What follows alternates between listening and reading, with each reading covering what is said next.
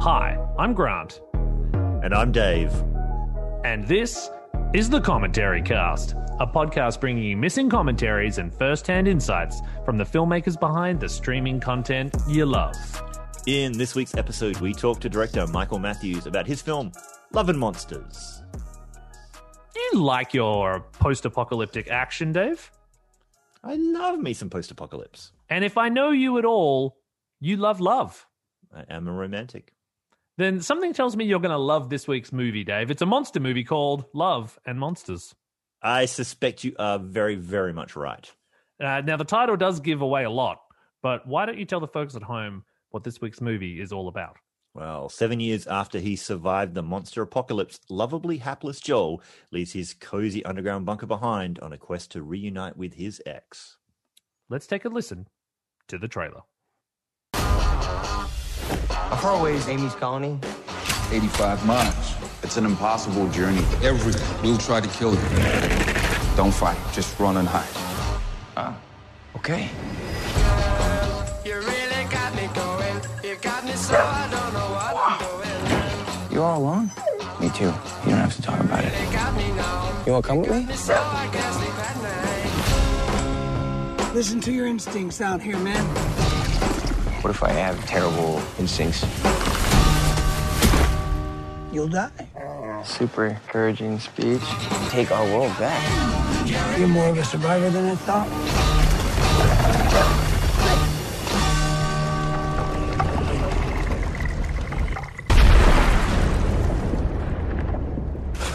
Oh, that was awesome. Oh, I feel like Tom Cruise.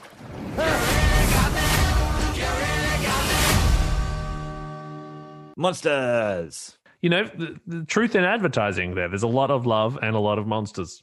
The film stars Dylan O'Brien, Jessica Henwick, Michael Rooker, and Ariana Greenblatt. Fun fact, the original script was written by a friend of the show, Brian Duffield, who appeared a few episodes ago to provide commentary for his film, Spontaneous. And this is actually Michael's second feature, Dave. His first was the gritty western Five Fingers for Marseille. The missing DNA between that and Love and Monsters was his short film Apocalypse Now, which you can find on the internet, which showed his skills in the sci-fi genre. Well, I say let's get into it. For those who are new to our podcast, Grant and Michael are going to be having a conversation while watching the film, and if you listen for the cue to hit play, you can watch along too, or just listen along at your own leisure. All right, my shotgun's loaded. I'm ready. Open the bunker door. Let's do it. Shotgun's loaded, and your heart is full of love. Let's go.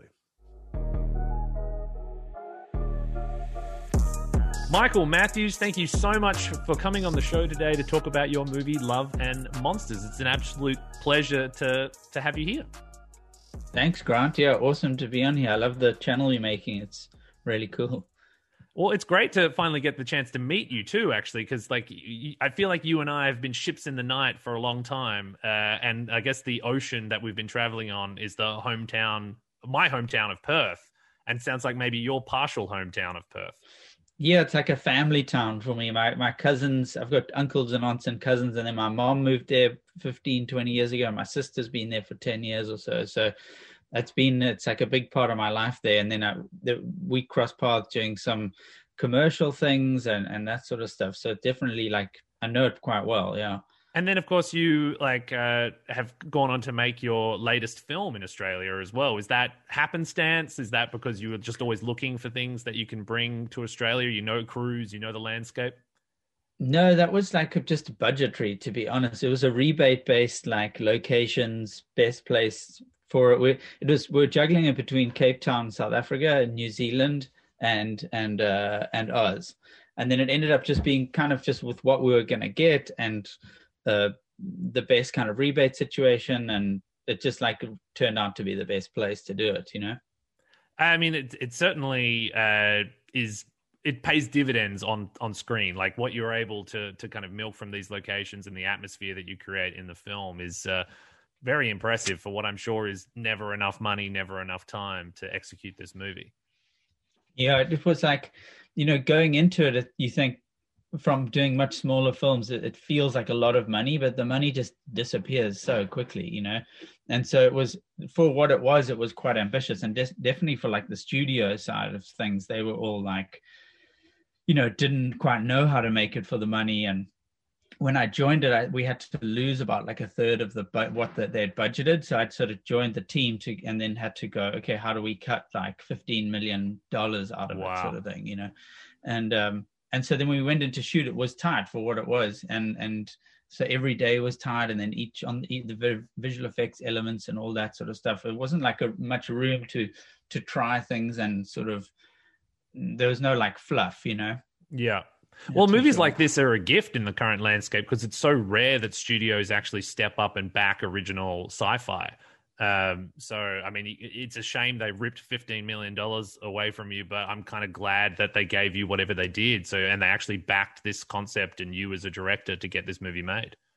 Yeah, totally. There's so few of them. And so it was like, and I think that's why it was teetering on the edge and why they had to make sure they made it at a certain number. And they were confident about it, and they sort of backed and forth through it, till it was greenlit and we were going. They definitely weren't like completely confident because it's like there's no IP behind it, but you're in quite a sci-fi conceptual fun world.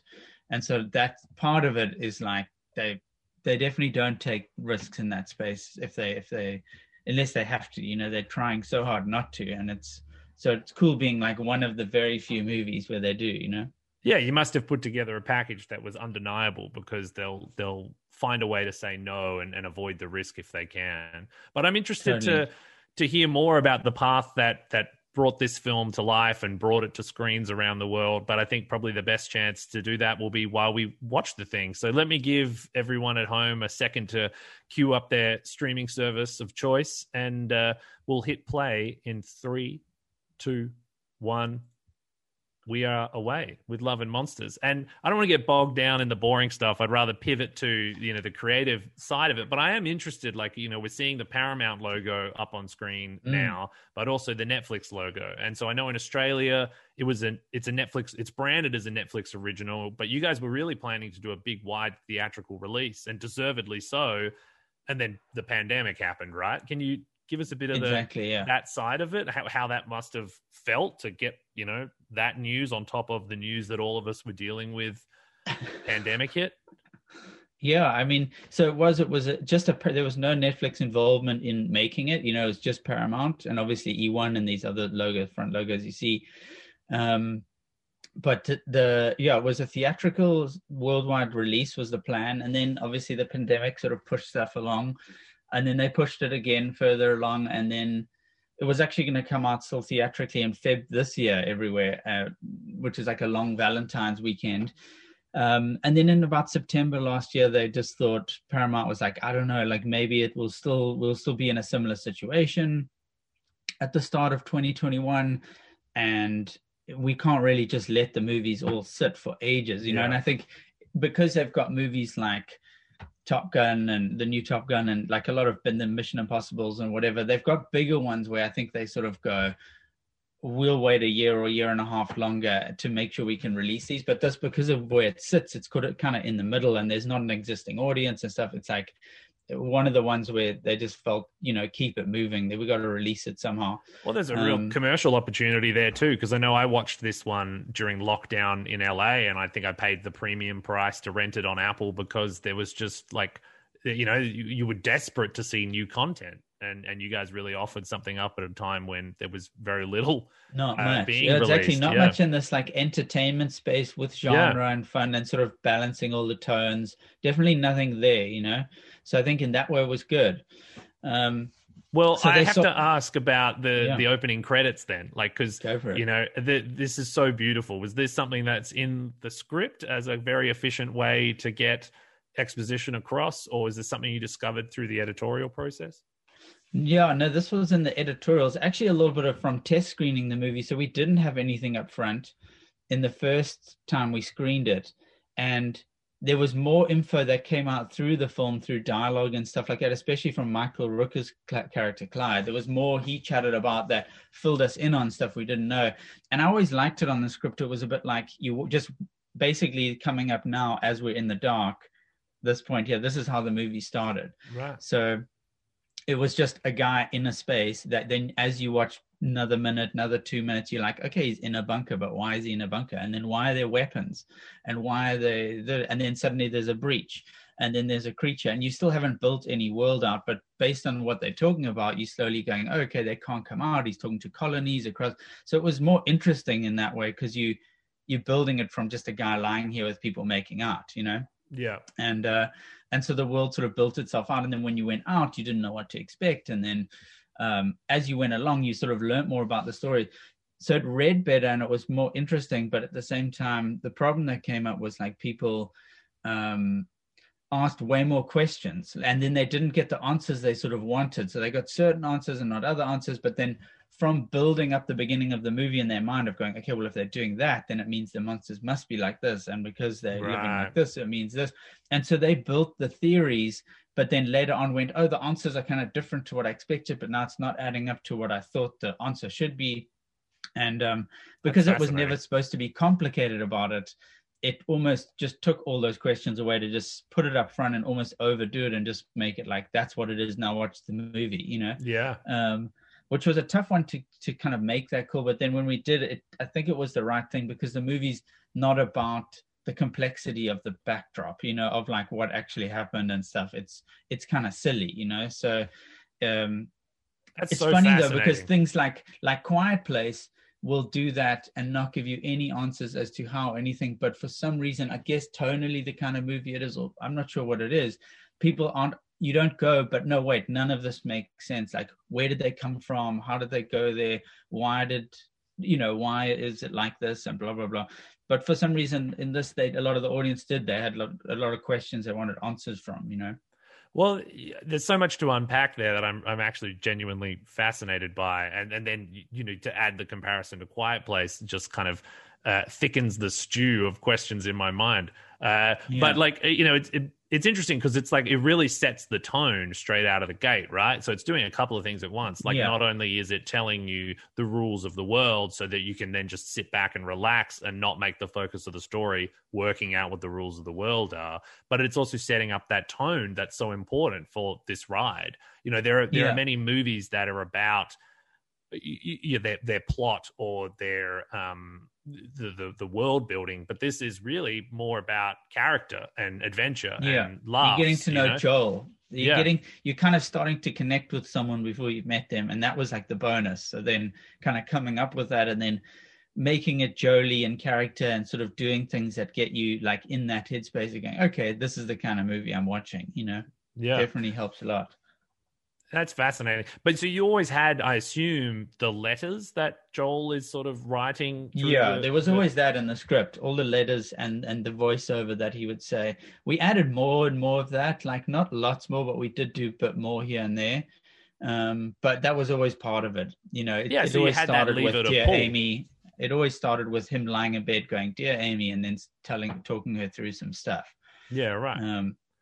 Oh, that's cool. That's great. You know, you can just paint with the colors that are already in the palette, but use it to flesh out another part of the story. It's fascinating to hear test screenings kind of positively affecting the experience like that, you know, for a filmmaker. I'm sure it's probably pretty hard to get notes and kind of have to, you know, and understand the logic for why things were one way, you know. That what you said about like the idea that the audience is behind the characters, so they're asking questions and leaning forward, makes a lot of sense on paper. But then, you know, when you actually get it up on its feet, it's always different. It's for some reason, just the way things combine as you're making the film. You holding that perspective is like the hardest part of making the film. It's like you just don't quite know how things have subtly all shifted places, like where certain things are more emphasized than you originally thought, or because a character is playing something in a different way, it's making people think about something in a slightly different way. All of it is holding the perspective is like a really challenging part, you know. Yeah, holding the perspective, but then being adaptable to what you're actually getting and seeing the opportunities in what you're actually getting too. Like, but while not getting led astray and going down the garden path. Very, very difficult, especially as you add more and more layers of complexity onto a story or more and more characters. Like exactly what's going on here in the opening moments of your story, where we're seeing a little culture, a little community of people, and meeting a lot of different characters. You know, depending how we feel about these characters is going to color the way we feel about Joel leaving them. you know? Yeah, exactly. And that It's was a tough complicated. balance too. Like the original script wise and probably earlier edit wise, that they were a bit meaner to him. Um, and especially when he leaves, we can tell about when he's going, but there was like a bit more, they thought he was a bit more pathetic, and you didn't get a sense of like, oh, but they really care about him. And again, on the script, it felt fine. And then something in watching it, people at the end, I'm assuming people have watched this movie already, so I'm going to give spoilers because otherwise it's hard to talk about. But at the end, when he decides to go back, making that glue together that people thought, oh, I feel that, and I actually feel emotionally connected to them, and these guys cared about him, and he just kind of left them because he was after this girl, but they were actually his family. Balancing that, so when he left, now it felt like, yeah, of course you got to go, and you're not thinking too much of them, but you've set enough up so that later when they're all excited to hear from him and they're generally supportive, you sort of emotionally, something clicks in place there. That was quite a tricky one.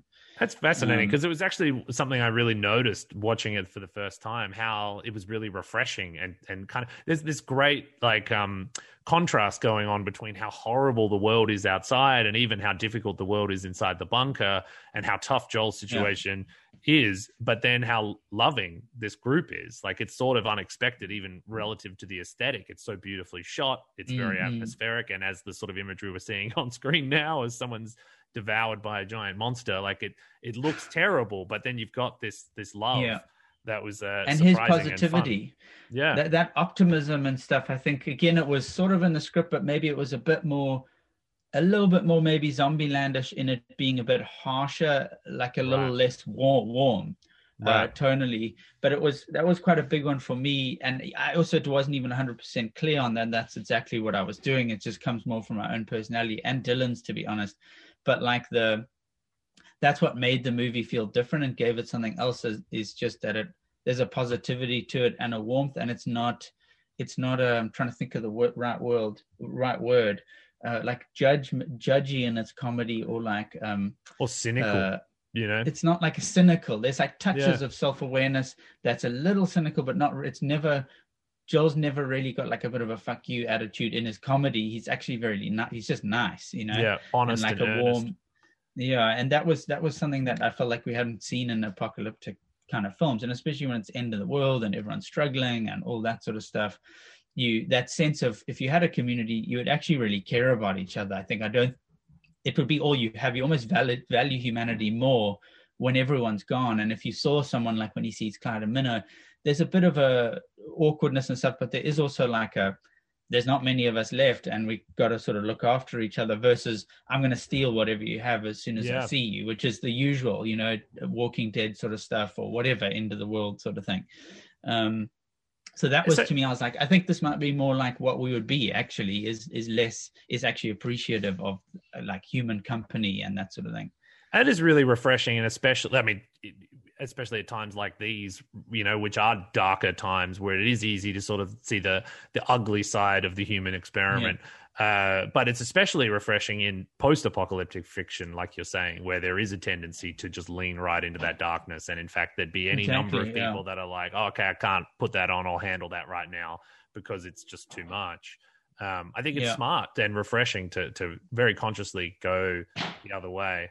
I have lots more questions, and the movie is unfolding before our eyes really quickly. I want to talk about this flashback we're seeing right now, but before we get too far away from it, I want to ask about that first monster encounter that we saw, where you were seeing the monster through the curtain and then peering up over the top. It felt like maybe a mix of practical and like some really well done CG with the sort of shadow. I didn't know quite how you were doing that, because it was so convincing, if you were literally projecting it on the curtain or what you were doing. I'll try and chat through it quite quick so we can stay on track. I would say it was totally a mix, and we did tests in pre-prod. I kind of wanted it to be more practical, just in terms of not just that we built a head and a front part of it, but not just that, but the actual lighting, the shadow work. We tried to do some of that, but it was like too tricky to get really right. So that ended up being like CG, like creating a CG curtain there and redoing the shadow work, basically. But we did have the practical, which was funny enough, there were just a few creatures in the film, only a few, that I thought we could try and do some practical stuff. And I quite liked the idea of making sure it didn't feel too CG, the first one we saw, even if it lent a little bit more, I don't want to say B grade, but a bit more like basic, it just makes it kind of tactile. And there was something about that I thought I'd rather see that early on and feel like that's what we're setting up the monster world as. I just quite like it, that it feels quite real. Tightrope sort of choice that you're making, right? Because like you've got this fun, like it's dangerous, but it's also fun, and it's the stakes are real, but also it's like it's an escapist movie, right? It isn't too dark and scary, and like you're referencing in a way those sort of like classic it came from outer space sort of style monster movies where you've got giant like ants attacking cities and stuff like that. So bringing some of the history of practical monster effects into it, I think helps you communicate what kind of movie this is for the audience. I originally didn't want to do a wide. I didn't think we would need to do a wide where sort of more legs come out, and there's like the one shot where you see more of it as opposed to like just a head and shadow. In my eyes, I thought as soon as the head comes through and he closes his eyes, I think that's kind of fine. Like we're not going to see it. And unfortunately, audience isn't going to get to see much this early. But then in watching it, I sort of, I thought, you just don't want the audience to feel too much like, oh, we're not going to see a lot in this movie, or are they going to hold out too much on it or something like that, because it takes half an hour until we'll see, the frog and that sort of thing. So we did that, just so it felt like we weren't trying to hold out. It wasn't too cheap or something, Was that a pivot that you were able to make in post-production, or was that something you decided that was before you shot it? No, that was in post. So they had built, I wouldn't have, except that they built the CG creature, but to do the shadow work, they weren't quite gonna, and then they ended up doing a lot of it, and I was like, we kind of got it now, and it's simple. It's just in terms of rigging, you've kind of done that work for the shadow things and stuff. So it's actually not a big deal to do another shot, and it's kind of worth it now that we have it. We've also have a creature now that for some reason you guys put a lot of work onto. I didn't know that was happening in the background. Sometimes I find that difficult to manage on the bigger scale stuff like this. It's just, resources go, and I thought, oh no, I thought it was you would just keep it simple for the shadow, but then some guys go on and spend a whole bunch of time doing it way more complicated. But now we do have it, so it's like we kind of should use it because we have now a full creature that otherwise will not be seen. So anyway, there was a little bit of that where I thought, let's just use it because it kind of opens it up as well, and makes it not feel like we're trying to be too cheap, and we got it. Were all of the creature effects done through the same house, same post? It was all done the same place, which was MPC, which changed to Mr. X, which also all done in Australia, in Auckland. Amazing. And it was a new branch when they opened it up. It was like their first main project, I think, that they were running through. And then they went and got themselves an Oscar nomination for their efforts, right? Totally amazing. It was a huge surprise to us. We were like, huh? What? Did you dangle really cool, that during production at all? It's like, you better pull out all the stops on this, boys. You're going to get an Oscar nomination for this thing. Yeah, I wish I could have. No, I definitely didn't know that at the time. Just didn't think that this kind of movie would be acknowledged, Oh, but amazing. I think, to be honest, it's also because of the year it was like a smaller year with bigger stuff. Just that take things it, didn't man. get I've taken it. Don't worry about that. But no, just in all honesty, I think that's part of it, But it's not to say they didn't do the work that is like really, everyone did work so hard to get it to this point. Like I say, it wasn't when you're competing against other movies that have had $100 million just on the VFX, or like $70 million, it's like a whole different world. Yeah. So they had to work so hard to the whole team to make this what it was. And I think everyone cared. It was like a big part. Was there a particular monster or a particular sequence that had the most challenging VFX? Well, it was the crab at the end, just in terms of its complexity, because of the amount of moving parts of it and the size of it, and that it was by far the one with like 70 shots in the sequence or something. Yeah. I forget where we landed in the end. I think we actually brought it down, but it was always the one where it was like a huge portion of all our visual effects actually sits in that sequence because of the amount of shots of it, and it's in broad daylight, and it's doing all sorts of things. We're going to see every angle on it, and so that one needed the most time. Challenging story stuff too, right? Where you have to go from perceiving that character one way to perceiving it a different way. and it's the same design. You know, like you have to end up having kind of a weird sort of empathy for that creature. Yeah, trying to keep that in the eyes. Yeah, it was actually. We can chat about it maybe more when we get there. I'll get some more stories that are quite interesting about it. Well, maybe you could. What's tell interesting us... here, actually, just quickly, was there was quite a bit more bunker stuff we cut out. That was more emotional. Here, there was like a couple more scenes of dealing with a bit more loss and going, like, really reflecting on this place deals with people dying, and it's actually really tough, and the lives are valuable, you know. But it was sort of slowing things down. You know, we kept that. There's like a little shrine scene where you see some stuff, and that's kind of all we hold on to. But there was a couple of other actual little scenes that dealt with the loss of it more and going and made you feel like, okay, you know, this, we can't really carry on like this. It's not like a you know, a sustainable way to go. It's slowly everyone will kind of die. Yeah. And it's not all kind of as fun as maybe Joel's painting it as, but I think it slowed the pacing down a bit too much. And I think everyone, especially knowing, it's an interesting one thing about what people will see the trailer and what they will take from that going into the movie. They're already painting a picture of a guy who's going to go on this mission for a girl. It's almost impossible that that's not going to be in the marketing material. So then the audience is sort of going, that's where we're going to. So the longer you take to just get there, everyone sort of knows where you're going. So they're a bit like, okay, let's go. We kind of want him to go and do this thing that's why we're watching the movie, you know? So that's an interesting one. It's been a theme that's come up in a couple of different episodes, actually, and I've sort of encapsulated it as a piece of advice, which is like, you know, you can't build up to your marketable premise. It's like exactly what you just said. It's the audience signed up and came along and have hit play on this movie because they expect they've already made that decision, that arc, you know, of whatever this character's going through to get to the point of making the decision to do the thing he's going to go do.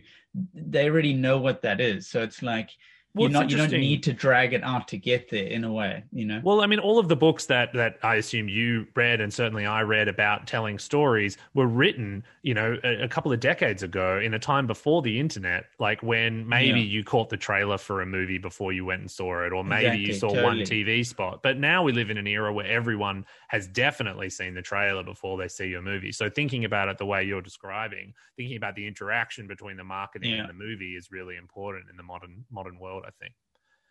Sad to leave the bunker, though, because it's so beautifully designed. What an environment. It was cool. Oh, you know who I worked with on this production designer was Dan Henner, who was legend. Peter Jackson's guy for all the years, you know. There was the art director on the Lord of the Rings, and then the production designer on Hobbits and Thor Ragnarok and Immortal Engines. And I was always, from all those DVDs, those behind the scenes and those commentaries for me were like huge. It was like a big part of film school, you know? Yeah, well, me too. I watched them all so many times. So it was like I knew him. And I remember the first time I chatted to him, I was like, it's a bit awkward for me because I actually kind of know you well from like watching those things 10 times. But he was so lovely to work with and so cool. Such and a really, huge really nice.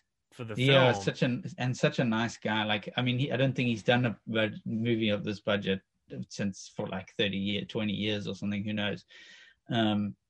So it was just really nice, you know. What do you think was it about the pitch that really reeled him in? Was it good timing, or like the right area, or was it the script, or was it the idea of going back to his roots?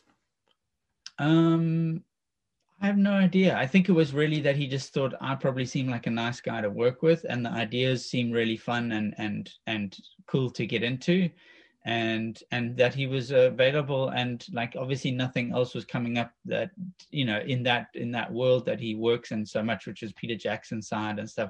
So I think it was just an openness to it, and that he liked it, and obviously thought that this guy seems like a good, cool guy to work with, you know.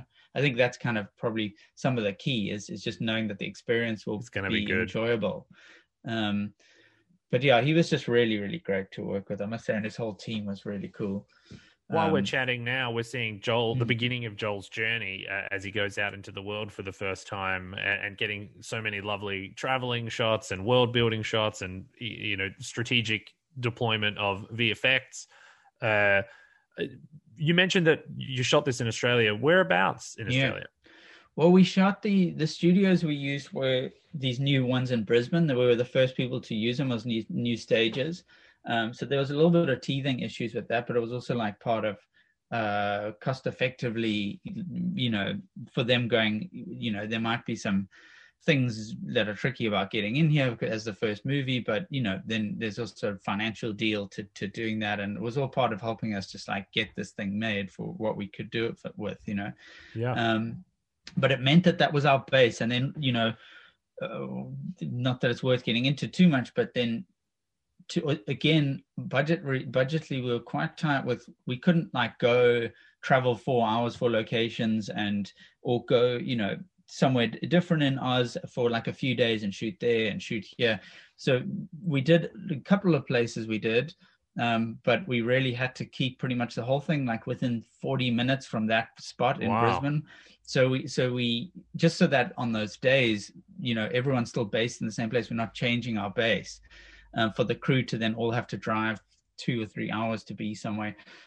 So we had to be pretty careful in location scouting and trying to find everything around that was close but seemed, epic enough. Did you have some second unit traveling shots or something though? Because some of these, we did that as well. They don't look like they're 40 minutes out of Brisbane. No, there was like certain days. There was when we went down the coast further, where there was more in like my brain just blanked. Where does everyone shoot? Gold Coast. Yes. So when we went and did a few days down there, and then there were other locations like within 45 minutes or an hour from there that were also open things up a little bit more. But there were some. I remember when we were looking at it at shooting Queensland, and then there were things that were like, half a day's drive away that were like epic, and I was like, I'm sure we'll do this and go and shoot this place, because I wanted the nature to be big, but we really just couldn't. So we had to I did quite a bit of VFX, just simple compositing, which were like cheap and easy shots, just 2D stuff, just to build out backgrounds a little bit more, right, or those sort of things, as well as build the monstery things and more. That was a big one that wasn't in the script and stuff so much, was me just thinking, I like the idea of it being quite lush and not like gloomy or doomed or dry, or it's actually just the world, like life carries on without us, and it looks quite cool.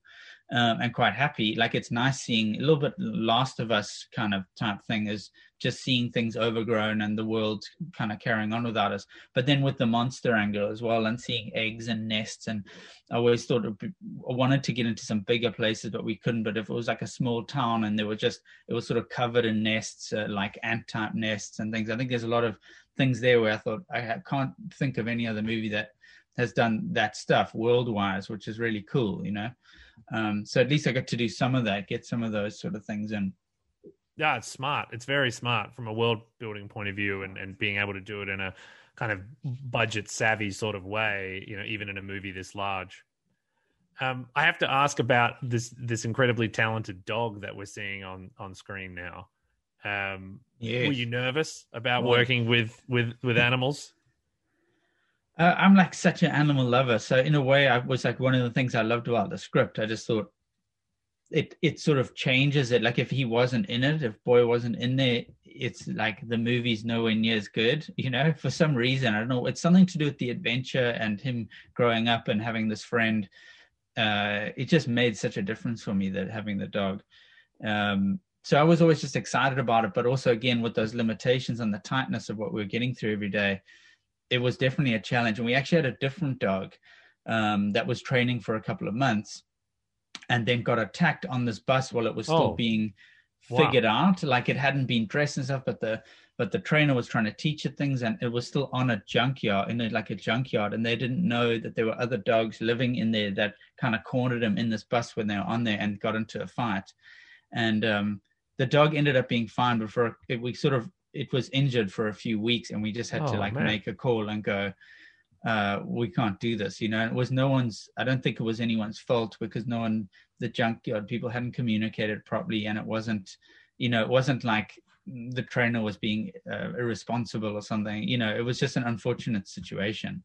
But anyway, then we got onto this dog, and to be honest, he was just kind of a lot sharper, but then it was very much this Australian red dog. And then so we did this, gave it like some other little patterns and little shading in the eyes and on the paw and things like that, just so it felt a bit more like a mutt and not so much like a red dog. Dude, there's no better story so that I've heard, I think, to encapsulate the hardship of directing a movie than your specialty dog has been trained for months and then randomly gets mauled during a rehearsal. So, I mean, what a problematic Tuesday.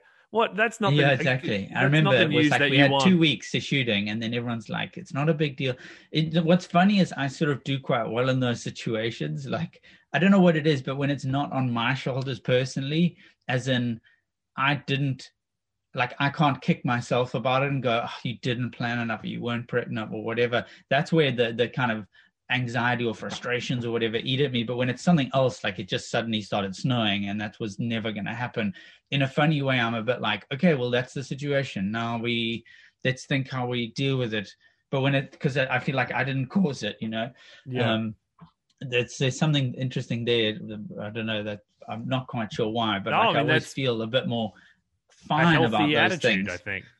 Yeah, it's easier. Like, I've not suddenly got my head in my hands going, oh, this is now we've screwed, you know. Nobody wants the captain saying you know the ship is sinking in the face, throwing the papers in the air, kind of walking off going, oh, this isn't good enough, you know. I mean, it just doesn't, you just can't do that, you know. But yeah, so he was great, you know. What was interesting is there were two different dogs, but there was mainly Hero was in 80% of the movie, 90%. And he could remember just a few things at a time. I forget how many. It was like 8 different tricks that would all take a few days to learn. But then, you know, let's say in the movie, there are 30 things he has to do. So scheduling wise, you couldn't really work too much around it, but we had to be aware of it. And because she would go, okay, if we're doing these things in this week, I can't also do this or this. So we either got to not do that in the movie. You know, he's not going to be able to pull that rope, or he's not going to be able to run into the water on this command, whatever it is. But, you know, if that's 3 days later, then I can train it in those 3 days and then he can do that or whatever it is. And so when things in schedule got shifted, she would be like, he can't do that task now. You know, I haven't had the time to train for it. Or so there was like a management thing there. And also what was tricky is I love dogs. So I always wanted to like play with them or be engaged. Similar with the actors, like you want that connection and I want to be going, that's awesome. And like be able to communicate with them to get extra things. But it was just like not how you do it, you know? And before we even started, the trainer was like, you can't really be friends with him and you don't want him looking towards you during takes or anything like that. He's basically got to look at Dylan and he's got to look at me and not think about anyone else in the space, you know? Oh, that is heartbreaking and not something that I've considered before. Yeah, exactly. Wow. I was like, oh, really? Okay, so I can't go and be excited with him and feel like I'm working with the dog. No, I've got to like stay removed. Otherwise he'll run to me about something and he shouldn't be doing that, you know? I hope you got a rap party with you and the dog. Like you got a chance to really meet him at the end. Yeah, it was. I could hang out with him a little bit, just not much. It's a beautiful thing, though. You mentioned like the boy's importance to the tone and the energy of the film, and I feel like that's really true, right? Because it becomes sort of the story of this guy coming out of his shell and like his life taking a turn for the better. And, you know, we have that great montage there where they bond and then he writes a letter saying, you know, that he met, you know, this person, he got a dog and it, you know, things are on the up for him. I don't know. There's something about it that's sort of like very wish fulfilling and it's perhaps not a great comp, but I found myself thinking about seminal Amblin movies from my childhood, like the Goonies and stuff like that. There's like a real wish fulfilling, rip roaring adventure kind of energy to it. Like, did you have tonal comps coming into this that you were like, oh, I want it to be like this or a little bit of that and a little bit of this?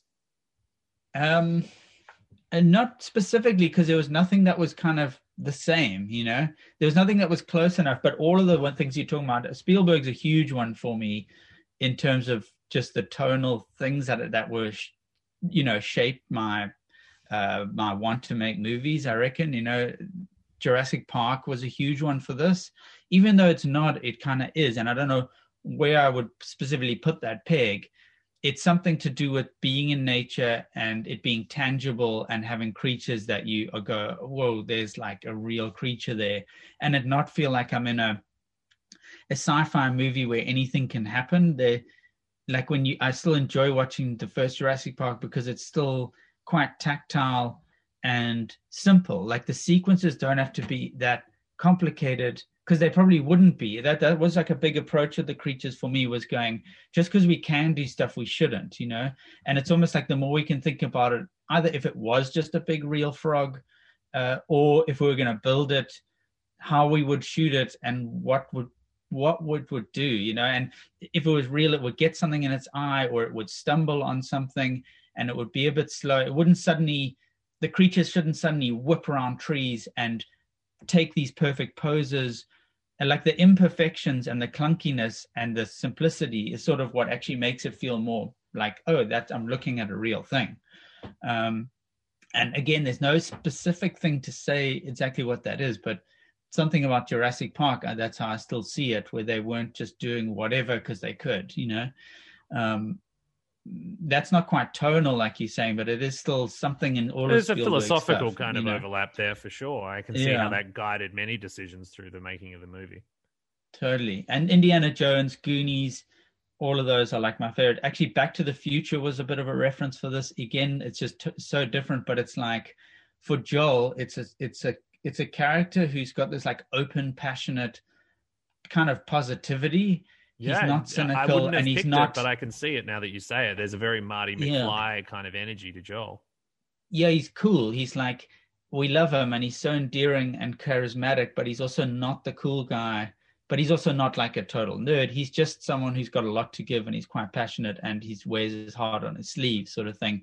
And that engagement, that presence, was a big thing for me, of him just being very in the moment, even if we went off script a bit or whatever it was, and it felt natural. Just the actual, like, this is a person in this moment doing what he's doing, and the audience can connect with that, was quite a biggie. It's similar to like Shia LaBeouf or Shia LaBeouf, I don't know how you guys said, in the like the first Transformers or so, that alive energy that's like so enjoyable to watch, without being cocky, without going too much like he's got an ego. He doesn't have an ego, but he's got a lot to give, Absolutely. While we've been talking, we've seen a couple more traveling shots there with some really, and here's another one on screen now with some really judicious VFX sort of world building add-ons. Like we saw a crashed fighter plane in the background of the field, or here we're seeing a dead monster on the ground. Like, was all of that stuff planned out in advance, or would you just sort of shoot things and then there was a sort of separate pass that you did in editorial and you went, okay, well maybe we add something here and we add something there? Like, how was that process handled? It was both, because it keeps shifting. It was pretty planned, and we had like a list of the type of things we'll want to see. And as we were going, we choosing the locations and saying, oh, this could be interesting there. And then in post again, you're reevaluating. And then as you're losing other things in the film, or you've slightly changed edits, then there were certain things where like, okay, well, we're not doing that over there anymore. Maybe we should bring that idea here. So it was a bit, it was both planned, like had the ideas, and then some of them evolved and kind of changed as we went. But it was definitely part of the plan, was to put as much as we could in, as much as we could afford to. And I was trying to also keep a lot of things quite simple, because I know how quickly something can be overly indulged in on a cost level of going, okay, we want to do that, and we're going to build it in as like a CG cliff face and whatever with all these hives, and it's suddenly got a huge price tag versus, can we just like comp that in? I can find some stills myself, or take some stills and, Photoshop some things roughly and go, can we just do this a bit better, but just do that, Really smart, and smart to be mindful much, of the limited resources, right? Like there's only so much firepower you can throw at a movie. You need to decide where it's best put to work. And when we did those initial budget cuts, it was really tricky, because it was like a third of the budgets. But I was like, I don't want to. A lot of the team, studio and producers were quite. The VFX budget's always sort of like a low hanging fruit of, like there's a monster checklist, because it's that easy compared to the production that's like harder to evaluate and think how to squeeze money around. You can look and go, well, the frog costs us like $600,000. Zoop, there we go. That's all that. And then but I was like, that's why everyone's coming to watch the movie. So you can't lose the things that people want to see in the film. So we just got to get smart about doing it, in certain ways. Well, I feel that especially acutely, like having heard, that you had to adjust your schedule around the available RAM in the dog's memory banks, like, oh, he can only hold 3 tricks at a time. So, like juggling that schedule to reduce days and the knock-on effects of all of that. Like, I can empathize with the producers, but you made the right call ultimately that the trailer is going to be filled with those monsters. The film's called Love and Monsters. You can't go cutting too many monsters out of it. Yeah, exactly. Totally. While we've been chatting, we just had Clyde and Minnow introduced on screen, a couple of incredible casting choices. Can you tell us a little bit about how they came to be part of the film? And actually, while we're talking about it, Dylan O'Brien too, who we haven't even touched on yet. Yeah, I'll start with Dylan. He was on when I joined. So when I was pitching on it, so there's stories before that about just how getting there and getting into that situation. But he was there, not like officially signed on, but he was interested and he was there. When I was kind of pitching to get on the film, because I didn't write the film, or it already had like 7 years of life before I joined it, kind of thing, of trying to get made. But Dylan, I met up with him. We had some good chats and we got on really well. And he just seemed so on point. I hadn't watched Teen Wolf. I had just seen his Maze Runner things and American Assassin. And I was like, oh, can he do the comedy? Like Joel definitely cannot be someone that's like sort of this younger brooding hero from the beginning. It's just not interesting. And it's not to the characters. He's got to be insecure and he's got to be the person that's going to be quite shit to do this mission. He can't be someone we all go, he's got it, Yeah. And from the Maze Runner things and American Assassin, that's sort of what had been built and what I had seen. There wasn't a lot of insecurity and humor and stuff like that in those.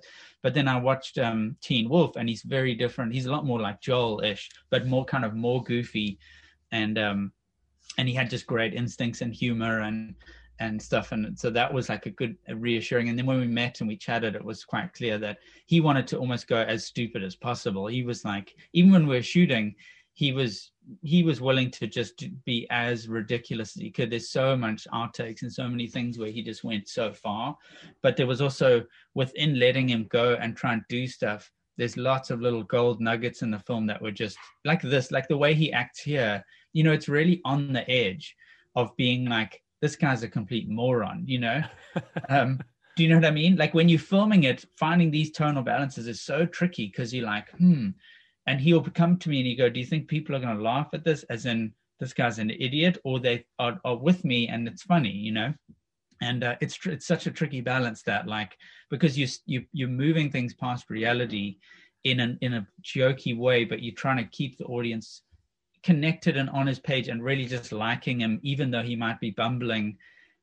That balance was not easy, but anyway, he was so cool to work with. He just leant so far into all these things and like wanted to be really ridiculous, it was great. It's fascinating, man, to hear you describe that, like as we see Dylan kind of reacting to the rock snail, I think it's called, right? But like his reaction and how ridiculous or not ridiculous it is connected to the sound design, is connected to the way that you're covering it, how much of the snail we have or haven't seen at any given time, and then the actual design of the thing when it comes up in a frame. So like to balance all of those things in your mind and continue to adjust them through post and stuff, it's a real... it's a tight wire. It's a tricky balance. Like for me, it's something about it comes sort of naturally, that tonal balance. But as you get more and you finesse it more and more, and you're in that edit, and there's really like this, you're getting down to the real crunch of small specifics with the sound and music, like you're saying, and leaning too far one way or other. It really is it's like holding that perspective is quite tricky. But yeah, Dylan was, I must say, I couldn't say enough good things about him because he was so in it. And then his instincts filmically, like even this, we're watching him thinking while he's talking to Clyde, these little close-ups and stuff. He has such a like subtle filmic instincts that really work, that aren't overplayed to camera, but he conveys a lot. And he was really, really good. It's the first time I've worked with an actor where I thought this person's better than what I'm thinking about, for sure. He's adding stuff. There's moments where I'm sort of got better ideas that I want to give to him or whatever, but the majority of the time I'm like, what I need to not do is mess up the potential of what Dylan could do in this moment, because he's a great actor, like he's really doing good stuff.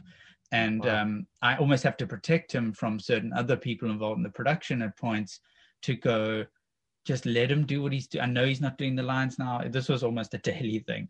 It was like, just it's fine. We're okay. We're actually making a cool movie, and he's doing such a good job.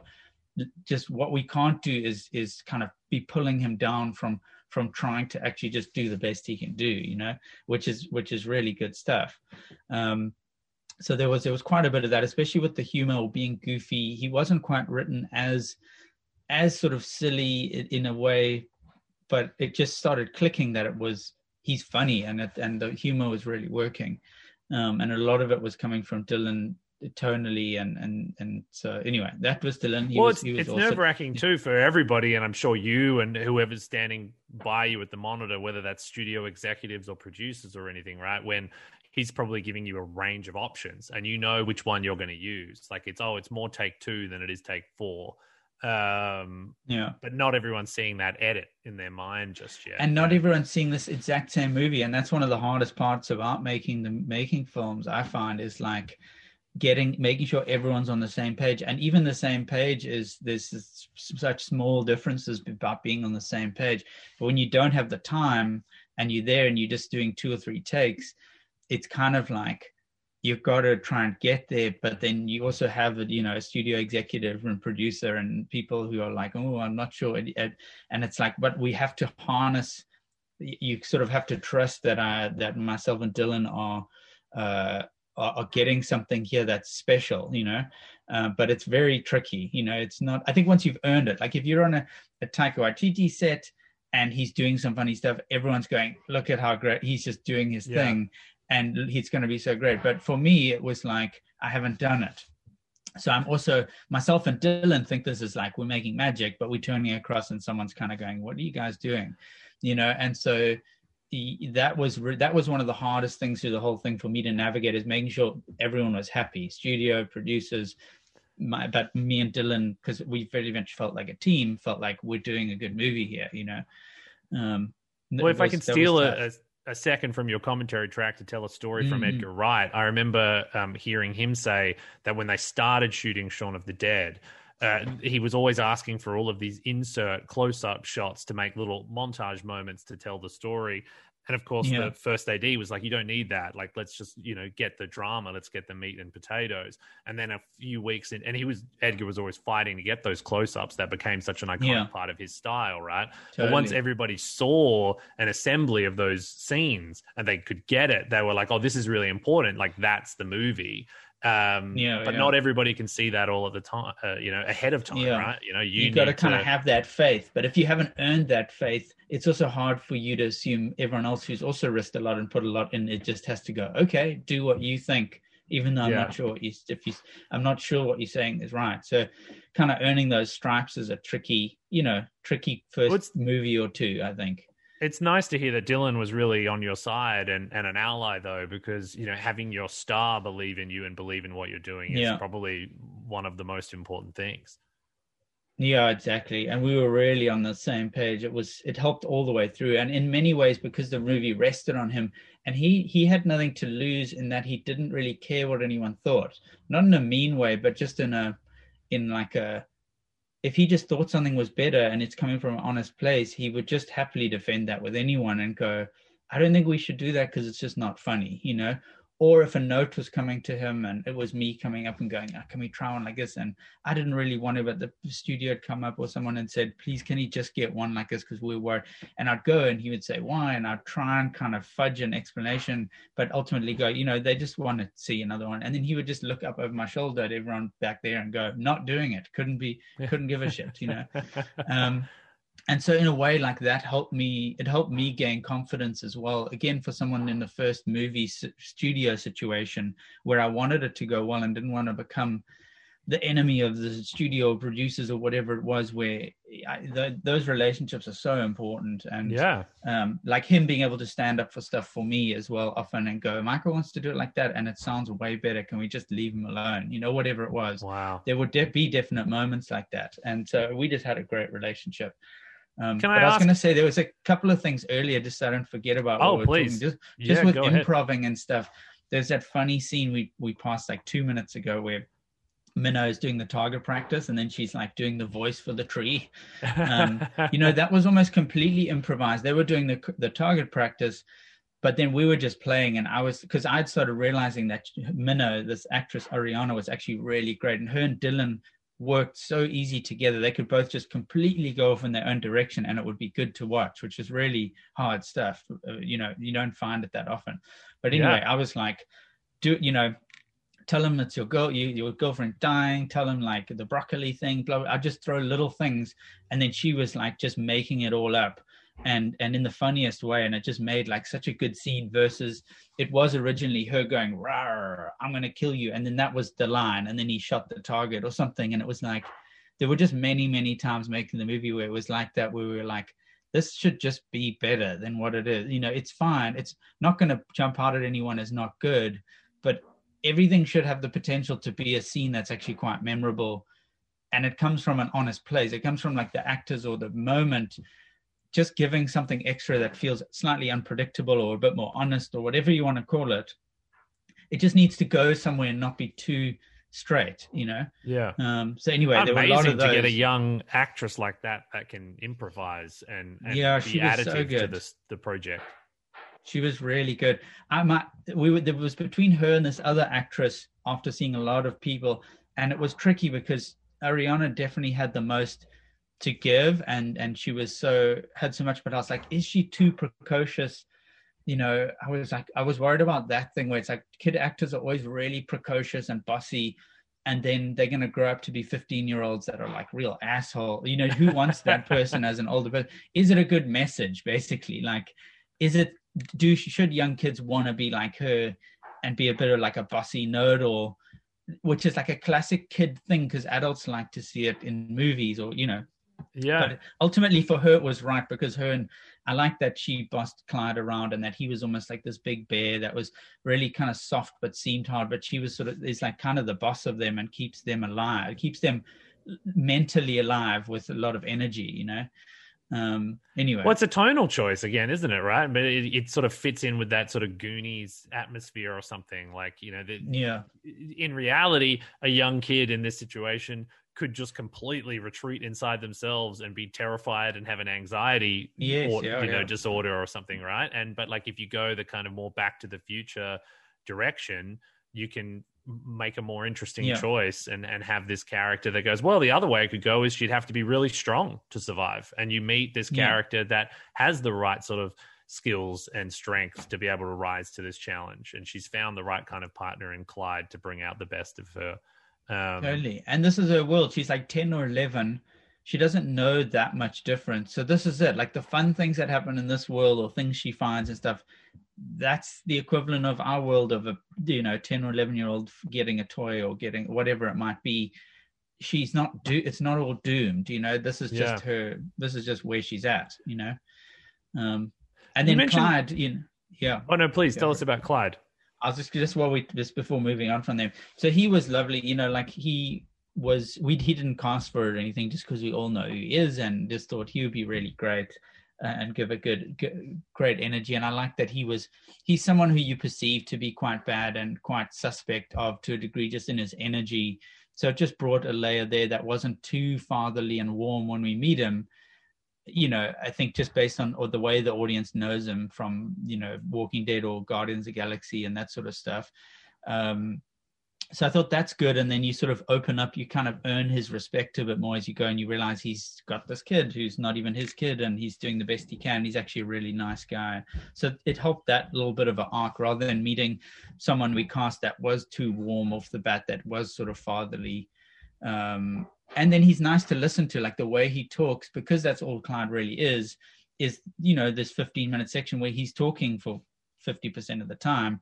It was like, who's good to listen to and take advice from, and not just as a personality, but the actual voice itself is like a nice, he's got great character and flavor while they're walking and we're in wide shots and we're listening to him talk. And so that was sort of the choice there. And he was just so lovely and very different to what he is in films personality wise.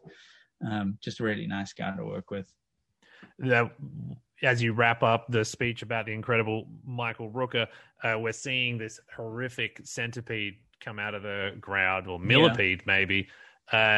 What a sequence. You actually had me worried in this that the dog might get it, or anyone might get it. Like, it's a real triumph. And it's a triumph of VFX too, and maybe some practical stuff slipped in there. Can you tell us a little bit about this sequence and the importance of it to the movie, and how on earth you executed it, right down to that beautiful opening shot with the little feet coming up and knocking the leaves and all that sort of stuff. It's great. I must say it's probably my favorite as a sequence. And it was going into it, I was like, oh, I love this. It was written a lot more like he was doing what he was doing, and then up behind his shoulder there was a creature out of focus sort of thing that we see. And again, I think it comes from a Spielberg or somewhere thing there, where I just like the reveal is almost a huge part of the enjoyment of the sequence. Like whatever it is, just coming up with your way of going, like, how is it interesting? Once you see the creature, then there's the creature, and hopefully it's really cool and stuff. But something about how you reveal stuff, and whether it's, with Jurassic Park, it's the water in the cup, or like the door handle creaking in the bathroom, or whatever, just those things, those ideas that build up and make the sequence more than what it is. So that was sort of the idea with the feet under the ground.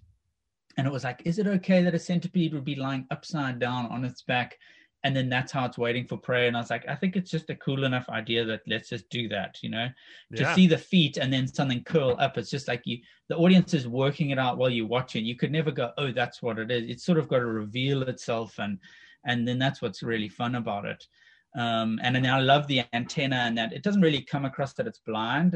It didn't really play because you almost don't have enough to work with, but that was the general feeling, is that it can't quite see what so well. So I love the long feelers needed to come and then kind of touch things and find, and then anyway, all of it sort of adds another layer character. of horror to it that I didn't quite clock, but I have to admit, but it certainly works as a sequence, and I so appreciate it was that. all visual effects, all VFX. There was nothing really practical there. We couldn't. This moment here, as Boy stands up and runs to Joel, became kind of a contentious one after he survived the siren. Basically, was quite a contentious one for a bit, because it was never scripted. It was just scripted that he shot it, and then Boy ran to him. And I was always like, well, this is our chance for the audience to worry about whether or not he's okay as well. So I was always trying to lean more into that and make sure the heart was there, that these moments were close to having the stakes that we would be actually worried about, rather than just breezing past and going, he did it, yay, and Boy's fine. So there was the earlier edits, it was like 10 seconds he like lay on his side and was not, he was just, you could see his chest breathing, and Joel was like, Boy, and you could see him, Terry, stepping forward, looking at the dog, and then the dog sort of wimped and just stayed on his side, and then he stepped forward again, and then he lifted his head, and then he kind of slowly got up like he was hurt, and then we realized he's okay, and he ran towards him. But the studio, it was like an ongoing thing of going, I don't know why we're hanging in this moment. And I was like, because if the audience actually thinks, holy shit, we've lost a dog, it's real stuff. It's going to push the movie so much more, and people will think there's real stakes going on in the movie, and I can't believe this just happened. But we're still going to get the reward, And then this is where we ended after a lot of compromise, was just like a one moment of him as feeling like he whimpers and he sort of steps awkwardly and then runs. And I mean, I think it plays fine, but if I look at it now again, I think one more shot where you were worried about him before would not be a bad thing, I think, But those are the tricky ones where with the sort of tonal balance, where it's like, how far are you going to make it too dark, where someone's like, oh, I really don't want this moment to be happening, Anyway. It's fascinating, man. Like the idea of, it's a big commercial in a way. And I say that with love for the format of commercials, and the fact that, a good director can inject a lot of artistry and their own personality into a commercial, but ultimately you do have to answer to a higher up who's footing the bill, right? And you have to sort of navigate the game to some extent. Like that process of editing this sequence so it meets your creative desires versus their kind of financial concerns around, oh, well, we don't want people to be afraid that we killed the dog because then they might be unhappy and then they won't tell their friends to go and see the movie and then we'll sell less tickets or something. And you can see the exact same set of data and have an alternate interpretation, which is, well, like if they think the dog's actually dead, it's scary and it's more of a roller coaster and it's a more dynamic, dramatic experience, then that's a positive. But yeah, navigating that with a studio is a tricky game, a tricky dance, and to come away with something that feels as personal and distinctive as this does is a real feat, because the common complaint against studio films is that they're focus grouped and researched to death, to the point where they just sort of becomes bland. But this sort of has its own idiosyncratic humor and risks and surprises all the way through into the finished result. So it's a kind of a real testament to you, I guess. Well done, sir. And the heart is a big part. Like just looking at what we on the Mavis, kind of halfway through this Mavis robot scene as well. Like this was always in the script, this sequence, and it was always such a good one in that it was like, it's just like you don't actually even need it in the movie to a degree. In terms of story plot, there's like one or two small things that happen here that move things forward on a story level.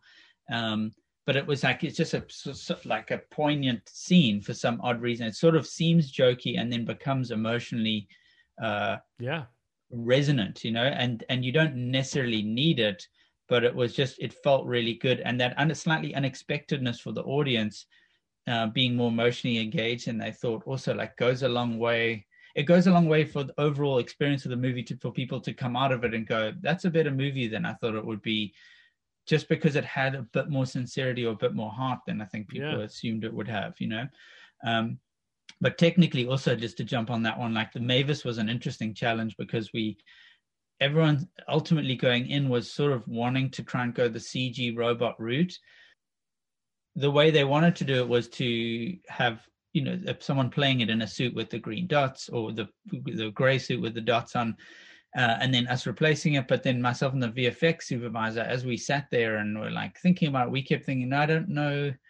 It's also going to be a lot more expensive because there's a lot of shots on it and it needs to be really good. Like the last thing you want to do is feel like this is a CG robot. And so we tried with different ideas and what we could try and pull off. And then no one else kind of bought that the idea would work, but it's basically a puppet.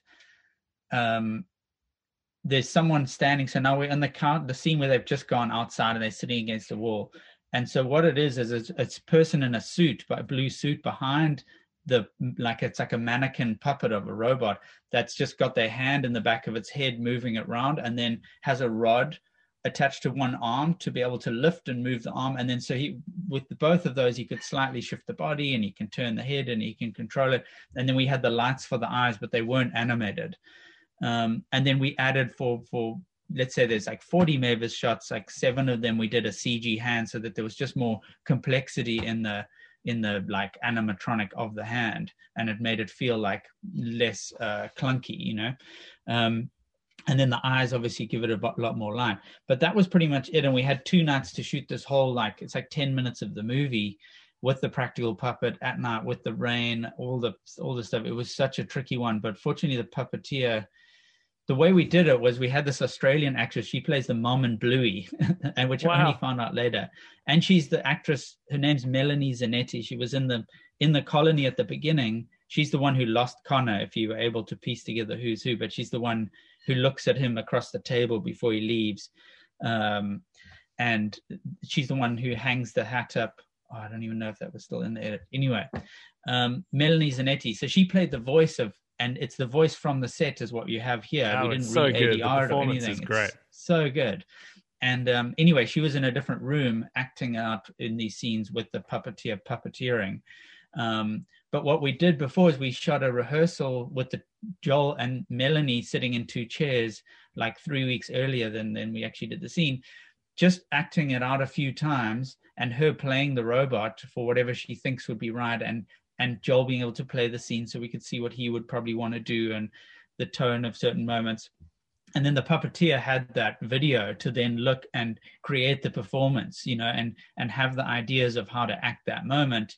So then on the night, it still took different shape, and Joel's always Dylan always improvised a little bit and changed things and stuff, but they had a groove, and then we, it was a lot to get through in 2 nights of shoot, but it worked out well, and the robot's like great. I really liked the look and feel of it, and came together well.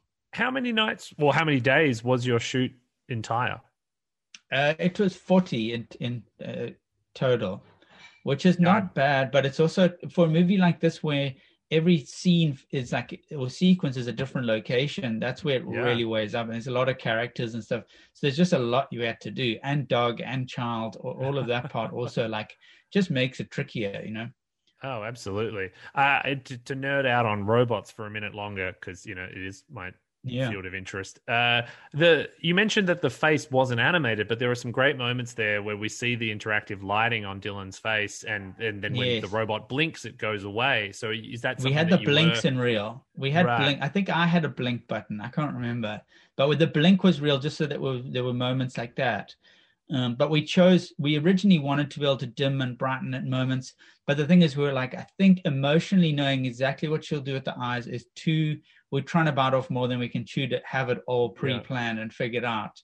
So we'll just leave them at a mid-range of brightness, because it's what's lighting the scene almost the whole time. When they're inside that room, there's a very thin moonlight that's not doing much. And then her eyes are actually lighting the scene. Wow. So we try to not overcomplicate it for ourselves, and then in post could slightly drop the light on him if we needed to as the eyes do things. Were the sky jellies always in the script, or is that something that you they felt were always like a moment there, like this needed? Yeah, no, they were always there. And then we had, so this again, it was tricky now because we had the rigs for the rain, and then we had those were big moving lights on cranes too, so we could have movement of the light. Wow. Soft colored light from the jellyfish that had to come up at the right times and down and sort of fade in and out. But it fortunately sort of came together, and then when there were things that wasn't quite right, we were we'll make it work, and in post we'll fix it. We didn't talk too much about the actual design of the creatures, and this will be a millipede here and these will be sky jellies there. Was all of that kind of in the script as well? And then what was your design process like? Did you do that with Mr. X, or was that a different facility to do the monster design? No, we did them so the creatures were in the script. Some were quite clear, like the frog, exactly how it would look and stuff, but there was a giant toad in a pool. And then this one coming up, we're sort of leading into the Queen Lamprey sequence with the fin. So the idea that there was this thing had a fin and it was like a giant lamprey type creature was what was in the script. And the sky jellies, but there wouldn't be any explanation except that they would glow or something like that. And then some other ones like the siren centipede, that was it was like a centipede mixed with a praying mantis, which was always quite interesting, but we ended up going more centipede-ish. But so I did in my pitch, in my initial sort of pitch to direct the movie, I did a lot of the creature stuff. I like to go and look at lots of concept art and other things, and then get my own creatures, and I did big mood boards of skins and eyes and things like that. Then not for the pitch, because I don't think they're very interested in that, but in terms of being able to layer different skins onto creatures or different eyes and slightly reshape things. And so I did a bit of my own concept-y work, and then we got concept artists before in pre-prod and stuff to design them, so we knew what they were going to look like for the shoot. And I'd say they're all pretty much 90% what they were. And then when it went to Mr. X and then them, they sort of brought their own embellishments and further details and stuff to it. But we had the ideas there, from pre-prod. We wanted to be pretty clear on that stuff. Through this sequence here that we're seeing as Joel kind of flees from this underground creature, and we're seeing the earth distort, and moments before it bursts through a caravan, it feels like there's definitely some moments where maybe you shot some elements practically, like dirt shifting or the caravan exploding, or is all of that CG as well? That was all. Caravan exploding was one where on the day, and I was like, be pretty cool if the caravan could explode when you as opposed to just coming out the ground in front of it. And the VFX supervisor, I was thinking about that too. We'll see how we go, kind of thing. And then that was always a joke one where he would go but in the background, I'm still working on having a caravan explode, but don't tell anyone else. So that was, we didn't have anything there, and just talk about this shot, actually, it's just as this creature goes back, comes out, and they're hiding in the tree, and then it goes back. It's one of the key long shot moments where I initially didn't want to cut at all and just have this long take, because it just feels extra scary to just have it play, and especially because you've got a dog and he's got to hold the nose, and it made it quite an iconic moment. I felt like this will be quite a memorable one because it's the two of our key people in this like very simple but monstery moment. But that shot was one I handed over. This is how long certain parts of it took. It was like, this was just a week into shooting. We were shooting these scenes, and a week or two later I had to hand over development shots and go, this is the take we'll use for the film. And I hadn't even gotten into the thing, just to get everything moving along and make sure the development was going to be good. And then it was, only in the last, and then it was, 8 months later that we were trying to finish the film. And right at the end, it was like a week or two before, I was trying to still do those shots of the that's amazing. I just have to name check that particular shot there as the monster explodes, jumping out of the ground, grenade in the mouth, and then it explodes. That's a good one too. That was also an early one. At the same time, we handed it in months and months before, because we were like, this has to be a good one. But that part was quite tricky for me to make those calls and go, we'll use this take and go for it and do the work. And then things did take longer, and like right at the end, sometimes there was enough time and things really got well developed. But I was quite big and finicky when it came to the dirt and the other things, the interactions, and making sure there was a good connections with all that stuff. I felt like that was what was selling it, the tactility of things, Yeah. And the dirt ones there was on the edge. I still had a handful of notes that we could never do on those main shots. If you go through it slowly, you'll be like, there's certain things that are not quite there. Well, it certainly but holds it's such up. a tricky shot, yeah. And you also get, when you're working on it, you get too in it, and you're really like focusing in on stuff that people are just not probably going to notice. Yeah, especially when you're caught up in the story of, is our main character going to survive? Is the dog okay? And all of that sort of stuff. But, it's the director's job to care about every little detail and push as hard for as long as they can to make the best film possible. Totally. These leeches that he's pulling off now, these were all practical. And they were good fun. I hope you've got a few of them sitting on your desk somewhere at home. I should have kept them. They kind of look a lot better when they gooed up and all like that. Without it, they sort of just look like turds. You could goo it up every morning as part of your daily ritual. Make yourself a coffee on the desk. Goo up your leech.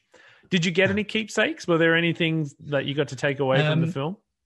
I should have taken more. I took a few things. There were a few like little interesting props that were on the bus, like things that the girl on the bus that would have lived there like made. There's a frog, and there's a boy that's like a fluffy version that she put it together.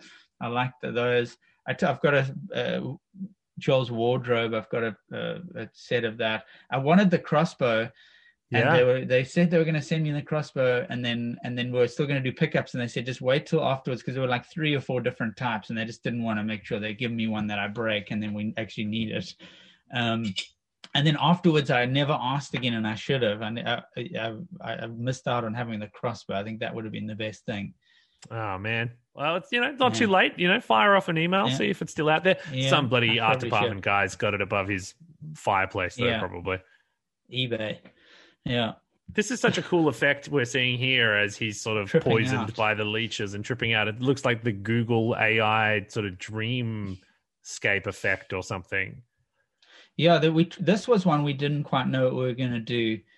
Like the script wise, it just said he felt poison and he fell on the floor, and that was kind of it, and he couldn't breathe. It was, so the whole part of him sort of tripping and it being slightly fun and a bit way out, and then realizing, oh shit, it's dangerous, as well as the talking plant that I'm looking at now. Talking plant wasn't in the script. And it wasn't, it was just something in my head where it was one of those things where I was like, if I try and explain this stuff too much to everyone, I think they're all going to say, don't do it. I'll keep it sort of vague and just make sure I'm making sure everyone knows I'm getting the scene. So don't worry about it. But I've got some ideas here I think will be quite cool. And again, do something slightly different than probably people are expecting. Yeah. It's great. It becomes a great the sequence. Technique of the changing the hues of the colors mixed with sort of the bubbling jelly distorting thing. That was really just a trial and error with some VFX guys trying without, again, we couldn't apply much money to it. So it had to be very simple sort of 2D stuff. And so that we just tried different things, and a lot of it wasn't working. And I was going, oh, this does not look good. And then we slowly found a balance of what pulled it off enough, and then the sound and things as well. And then all that kind of brings it together. It's a pretty intelligent strategy that you sort of like mentioned in passing there, the idea that like, you know what, I can get what I need here without having to communicate it to everybody. It's probably simpler for me to just, get the pieces and then let them see it as it sort of comes together. Like, are there any other sort of survival tips and techniques that you sort of either learned along the way or had told to you before you sort of embarked on doing your first studio picture? Like, what would you tell somebody setting out to make their first film or their first studio film? That's a good one. From being in South Africa, I wasn't connected to that many people to really talk to. The only person I get in contact with was a South African director called Gavin Hood, who won an Oscar like 20 years ago for Tsotsi, and then he went into some kind of biggish sci-fi films that didn't really work that well, like the one Wolverine movie and Ender's Game, and then he went back to doing more independent thriller like Eye in the Sky, and he's made he's much happier and better in that sort of space. But I spoke to him about it because he'd been through it, and the only person I knew who had kind of come from a place who doesn't know much about it and is then thrown in that world. And his advice was, "I'm glad I'm not you." And he wasn't even trying to joke. He wasn't even trying to be funny. He was just saying it's probably going to be pretty crappy. And he said, when you in the space and you think, why am I doing this?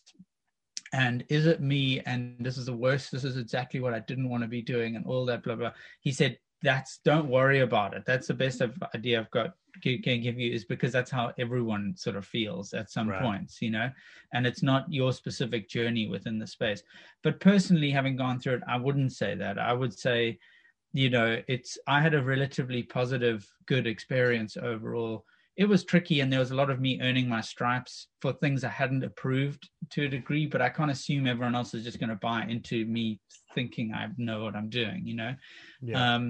But it was like one of the best things that I did going in, and this isn't, everyone's got to figure out their own thing, was I just didn't want to come out the film being tainted as someone who was really difficult to work with, and who's someone who people wouldn't want to work with, whether it was from the studio side or the producer side, because they've all got huge relationships. They've got a world of movies. They'll carry on doing things, and their opinions of me will carry a lot more weight than if I go off the movie and it didn't work out, and they all saying this guy was so difficult and the movie turned out crap because he couldn't take notes and whatever it was.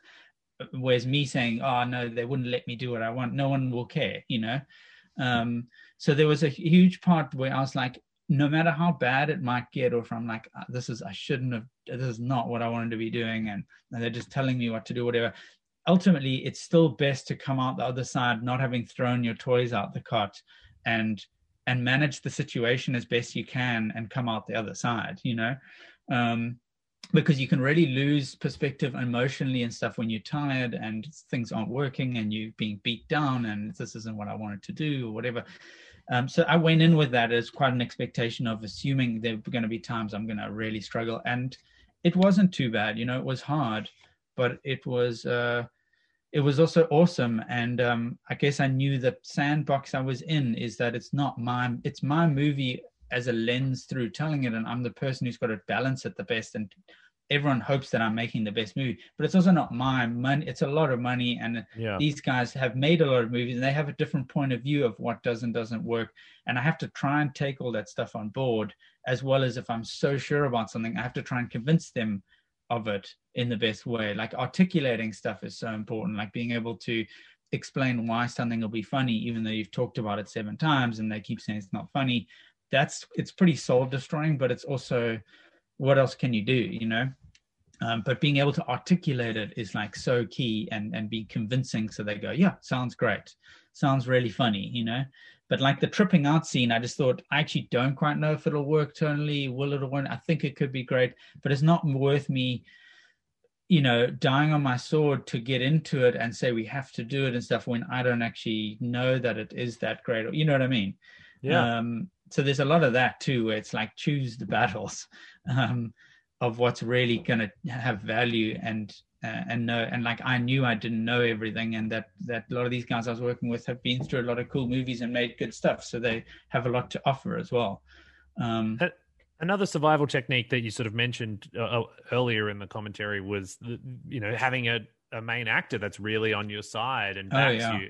And actually, I was talking to a friend who was about to direct his first movie the other day, and he was talking about building that rapport with cast and how important it's got to be. I'm interested to get lost in the weeds for a minute. Can you tell us, what your first interaction with Dylan was like, and then how much time you had with him before you started shooting, and like how you really built that rapport? Because you could have been in you would have ended up with a very different movie if Dylan didn't believe in you. I would have had the worst experience if me and Dylan weren't on the same page. That's for sure. It was the same with the first film I did with the actors and being on the same page.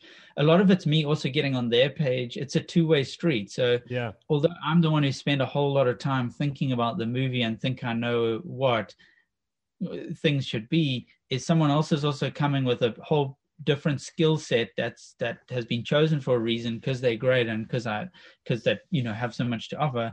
So it's like trying to make the space for that to flourish as best it can without it going off course.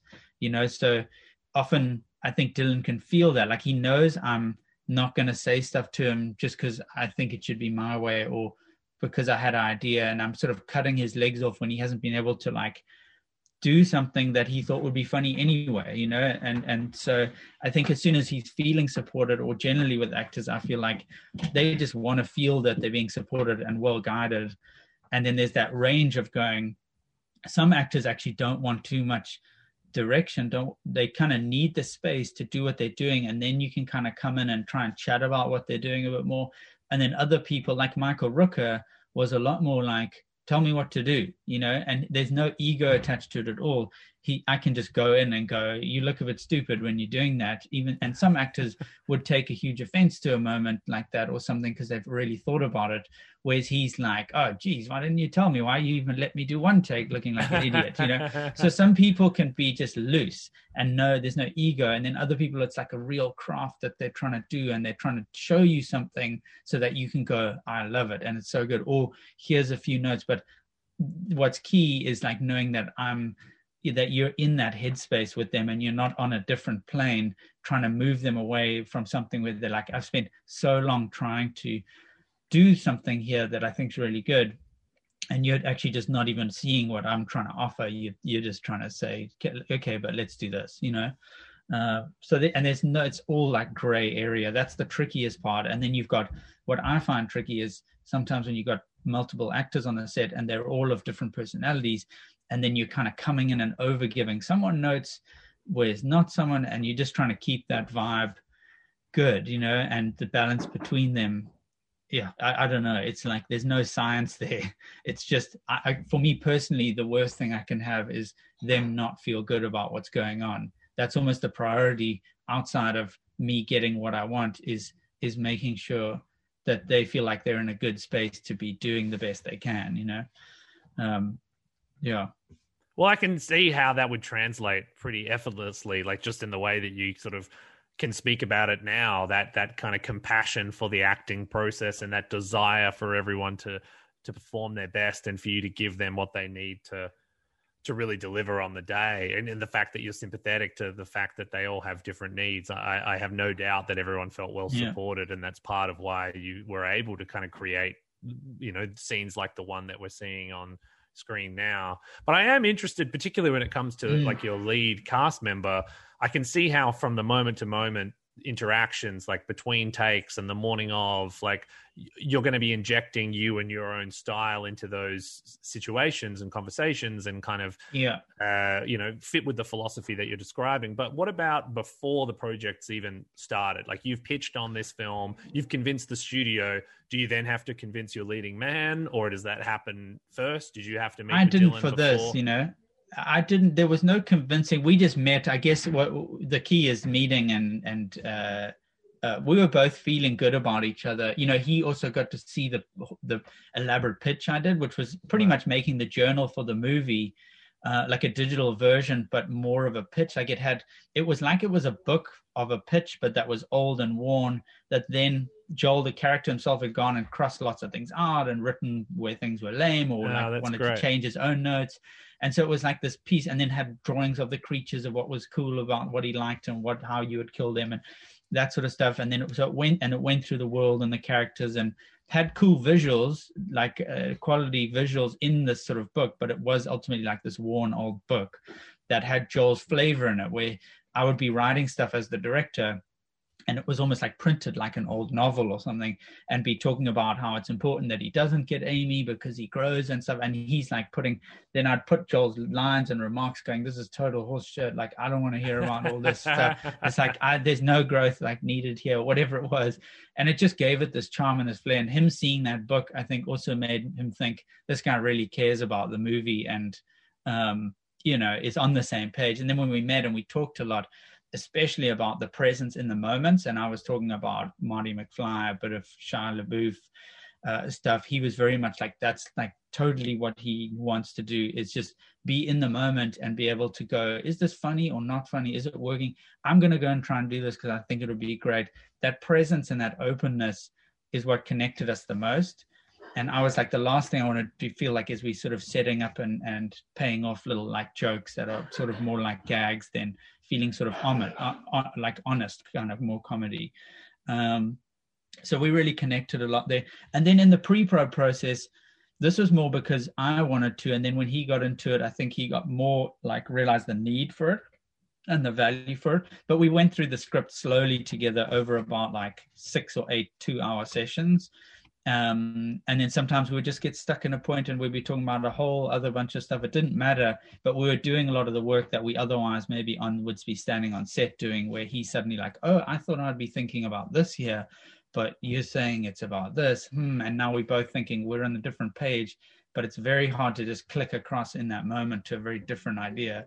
So it was a lot of that where we talked through it, and then change lines even then, or he would just make a note and go, I'm probably not doing this line. I'm probably going to say something more like this. And I go, okay, cool. Just make sure he felt like, I'm not going to be standing there going, no, don't you change that line. It's my favorite line, So there was just an open communication, and then we found each other's humor as well. And there were often times we were re-coming up with scenes, whether we changed them a bit on the script or not. We were like, it would be so funny if this happened. And then what if you just don't even answer and you just stand there? And then we just like take the longest pause. Well, whatever. And we're both laughing about it. And we found our groove of humor of what we thought was funny, And then that flowed into the shoot itself. And that, but yeah, I think that's answering your question of just what was it absolutely like before, does. Yeah, I mean, it's a powerful collaboration, and it sounds like you kind of got the time and found a framework to really unleash its power. Speaking of powerful collaborations, one thing we haven't touched on at all is the cinematography in the film, and we're seeing some great examples of it now as we're back underground in Amy's bunker. Can you tell us a bit about working with Lachlan Milne and how that came to pass, and how you guys worked between interior scenes where you probably had a lot of control and exterior scenes where you probably had very little control? Yeah. So I had met him like about 5 years before this came along. We did a commercial together in Oz. It was a P&G. It's a P&N bank ad that we did together. And he was just so great on that, and we had a lot of good laughs doing it. It was relatively non-stressful, not too complicated. It was quite lifestyle-ish, all these different moments and scenes. And he had just a very authentic, natural way of not wanting to light much, but get really good cinematic imagery out of moments. And I just remember thinking it was a great experience, but there wasn't much more after that. And then when we never had the opportunity to work together again. And then this came along, and he came up in conversation because the producers on Love and Monsters were do Stranger Things, and they were working with him on season 2, and that was kind of his first more Hollywood. He had done Hunt for the Wilder People, but obviously that still wasn't kind of a Hollywood movie, in its making.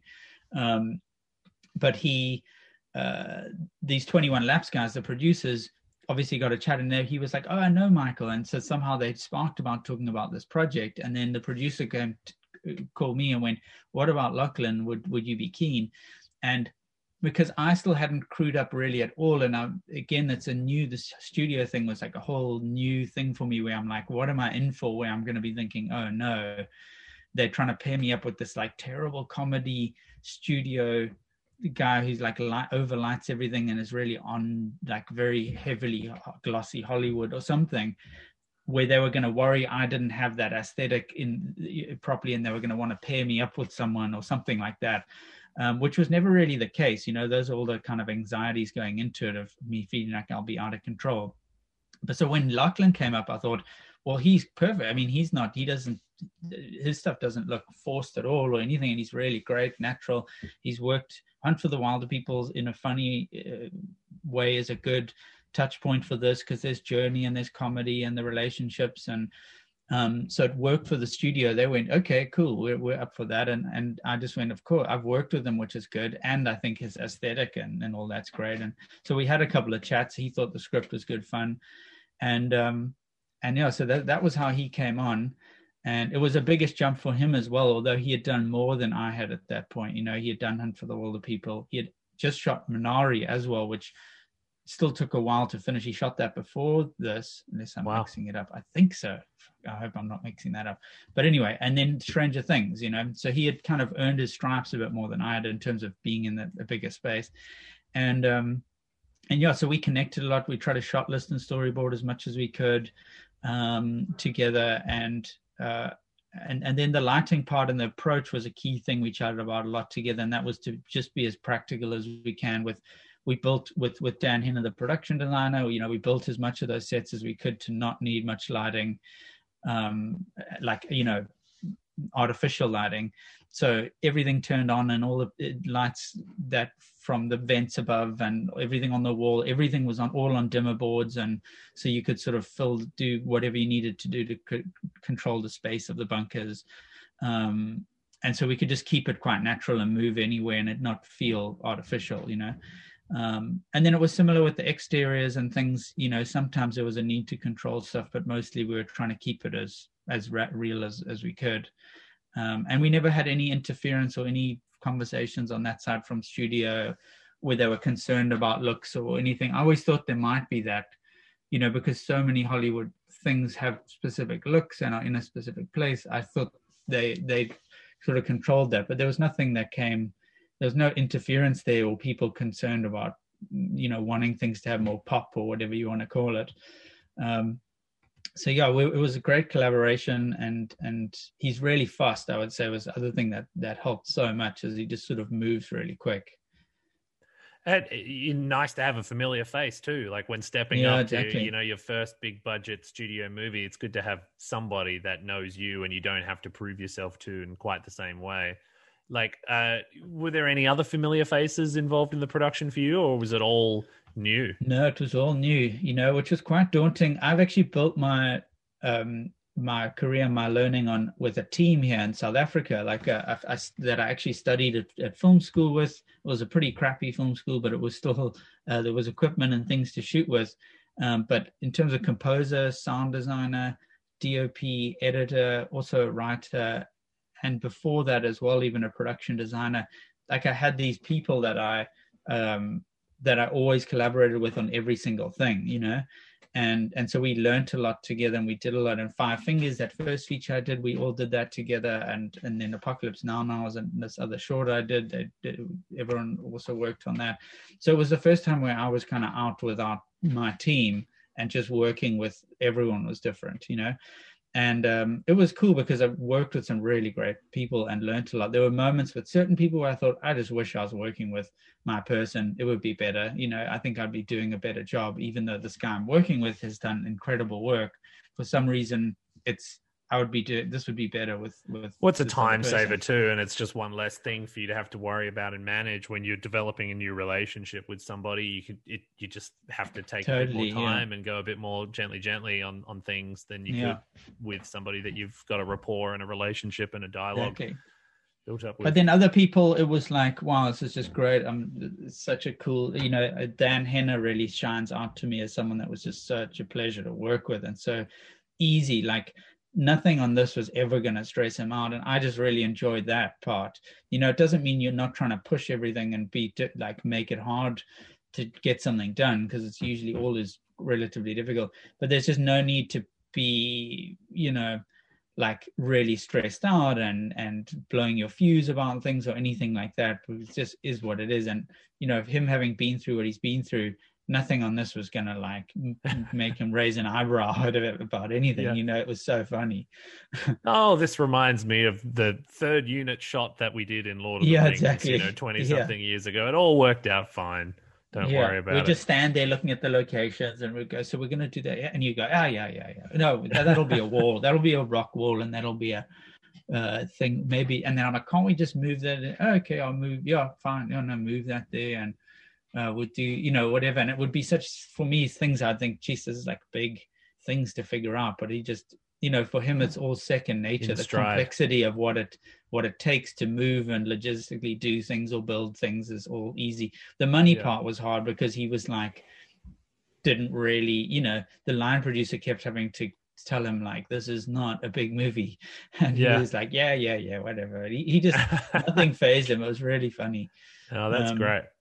Well, while we've been talking, we've been seeing probably one of the more expensive sequences in the movie playing out before our eyes. We've got our giant crab that's come in from the ocean and is now terrorizing this community. Can you tell us a little bit about shooting this and the mix between what looks like some pretty complicated practical effects with sand mortars going off and then stunt work with fight scenes playing out? And is it Jessica Henwick too, holding her own in a pretty impressive bout of fisticuffs? Totally. She's been in Iron Fist, a couple of things she's done. She's trained quite a bit as a fighter, so she naturally was quite good to handle herself there.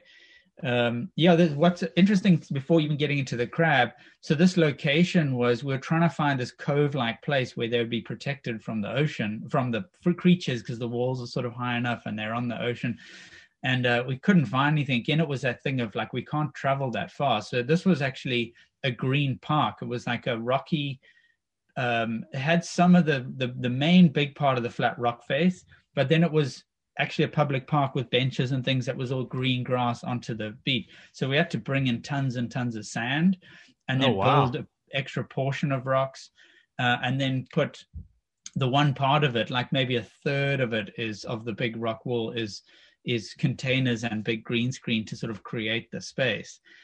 So it was quite an epic thing, but at least it was, what was cool is we were all, our places we were staying, the little hotel setup, this was down by Gold Coast, we were all 5 minutes away. So it was like, we just came down and walked through the doorway into the set, and then here we were. But what was nice was that sea was real. Like a lot of it was still in nature, as opposed to creating the whole thing artificially or finding the rock area, but then having a big blue screen as to where the sea would be and stuff. Something about this felt, at least we're in the elements. The wind will be real, the sunlight's real, and you can feel all that stuff. You kind of blew my mind. I would never have picked that, to be honest. Well done. Yeah, it was one of our hard solves that we just had to make a call at a point and go, it'll work. It was smaller space than we actually wanted, but it was like, I think it'll be fine. We'll be able to figure it all out. And then so now we're on crab, kind of coming towards the end of it. There was no practical crab bits. There was a giant blow-up crab, which was the size of this crab. The VFX guy found it in China as like online stuff. I think he had done it before on something else. And he just found this thing was massive blow-up crab for like $80 or something. And he just purchased it. And it was so funny. We had it on like wheels and we could wheel it around mainly just to go to look at it and go, that's how big this thing would be, rather than just having a tennis ball on a stick, or like it was too big to have some kind of cutout or something. So we had the crab to at least frame up, or sometimes bring it in and out, just for everyone to get a sense of, oh shit, it actually takes up like half the space. Yeah. It's like all the things he does on the beach is so technically impossible based on the size. So we kept having to like pretend he's way back from where he is when he runs all the way across somewhere, or but I guess that's all the tricks of sort of boarding it out and making it work within the space. So then he was, we did quite a lot of I forget what they call, like a type of hydraulic pipe, like a gas air pipe, things that were under the ground that would flick sand up, and we had a crane, what's it called, a cherry picker type arm that smashed the little toilet shed and a couple of other things that when they break the tent up. So there were some practical things we smashed and things, and a lot of that was happening. This was the only time we could get a second unit director to kind of do a lot of the pieces of the action while I was off with Dylan most of the time, or other cars shooting other parts to sort of meet our deadlines and our dates. So there was 4 days where there was an overlap where there was second unit, Brian Smers, who was really cool, was just shooting a lot of the action. He shot pretty much all of the Jessica and Dana fight. He's done quite a lot of bigger action things and that sort of stuff. Which is all quite handy. The hard part for me a little bit was keeping the tonal balance right between the rest of the film and that sequence, like I think you can watch it and probably feel like it's a little bit of a slightly different movie, that section, just in terms of its sensibilities or something, but that was also okay because it was in the script and I always was a little cautious of it, but thought I think there's going to be a lot of audience who actually are just quite happy to have a sequence like this play out.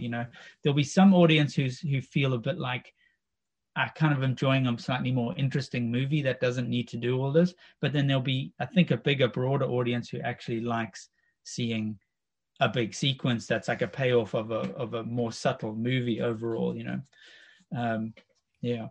No, I mean, I think that you threaded the needle, and all of that thought that you're describing for us now definitely plays out. Like that's a more bombastic Transformers-esque sequence, where it's dodge this, avoid that, but you've set up the tone so well. And then again, the kind of design of the creature at the center of it, like keeps it really within the wheelhouse of kind of fun. It's a bit Harryhausen-esque or something. Yeah. It's like a bit jokey. What's interesting there is the script I got when to kind of pitch on and go into it, it was more of an octopus character, but a humanoid.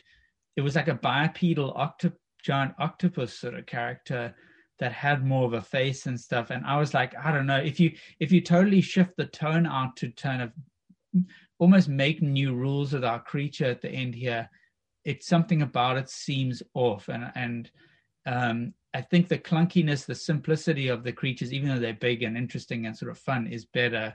And I feel like I had seen the octopus thing in different, not that specifically, but Pirates of the Caribbean, or even that first Lord of the Rings, the one that pulls them into the water there. Or I just felt like I'd seen it before. And also I was quite aware of VFX wise. I was like, I think it's way more complicated. Like if we have a crab, it's got only a certain amount of moving points in its rigging. Yeah. And it's also its interaction with everything, with slimy long tentacle and stuff.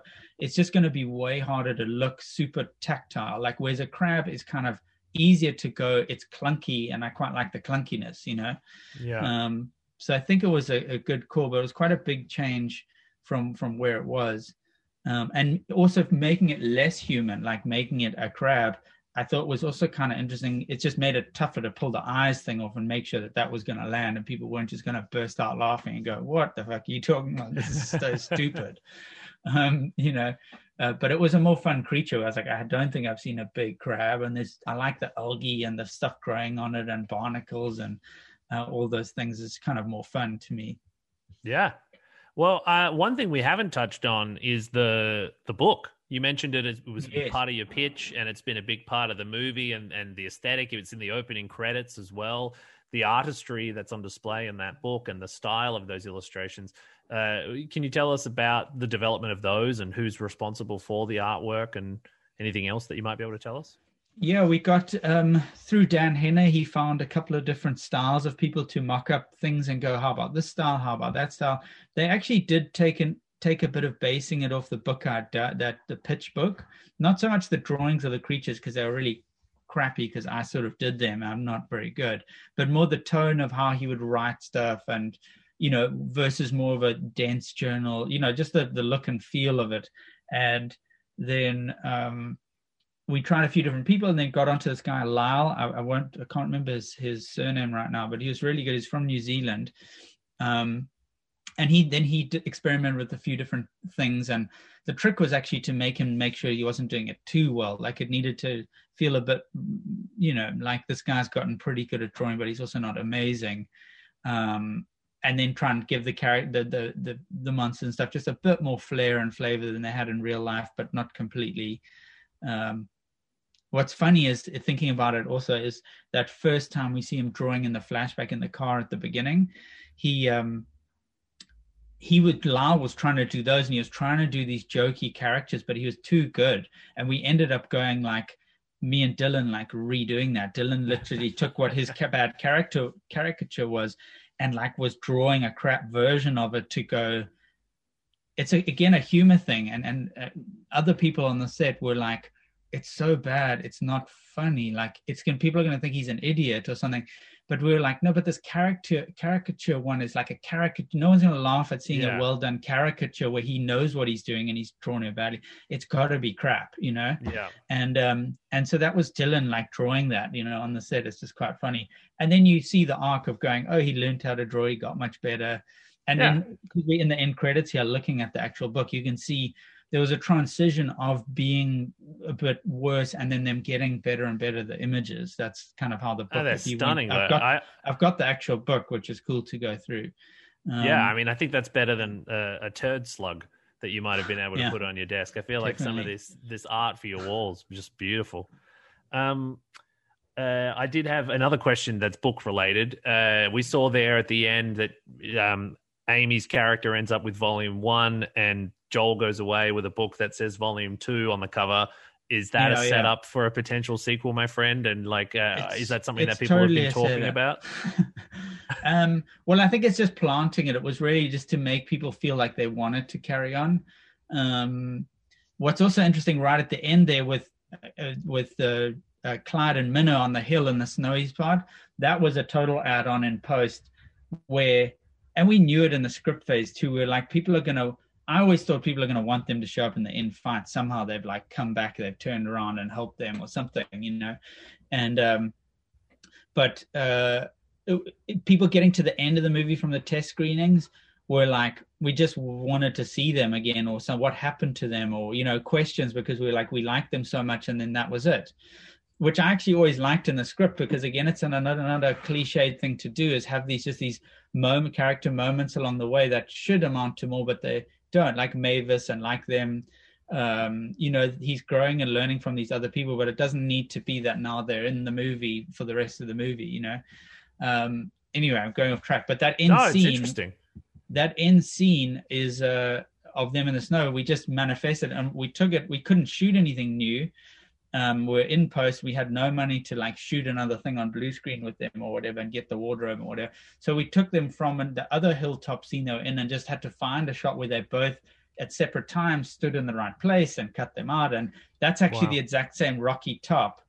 But then we changed the background of the hills and put this, and then had to, comp in snow and the other things all around there to build a different place. Smart.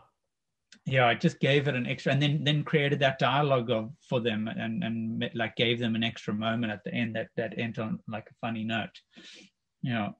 So, but does that leave us feeling like, sequel maybe not? There's nothing it's to really report up to the audience. I think what's crazy is the time it's been released is just a messy time. The two where it's the success of stuff is just not in its normal space, Yeah. So for Paramount, they did the PVOD thing you mentioned earlier, where they released it in the US only, but you had to pay for it, and then it slowly dropped down in how much you pay, and it'll go to a streamer soon. But it exceeded their expectations of what they thought it would do. But it didn't blow it out like nothing could at the time, Yeah. And it never got a real shot in that way. And then on the Netflix side, I'm not allowed to talk about numbers, but it did. So Netflix took it for the rest of the world and then did their release and then took kind of ownership of it. They've got it for 10 years or so, but they don't actually, it's not their IP. It's still Paramount. Yeah.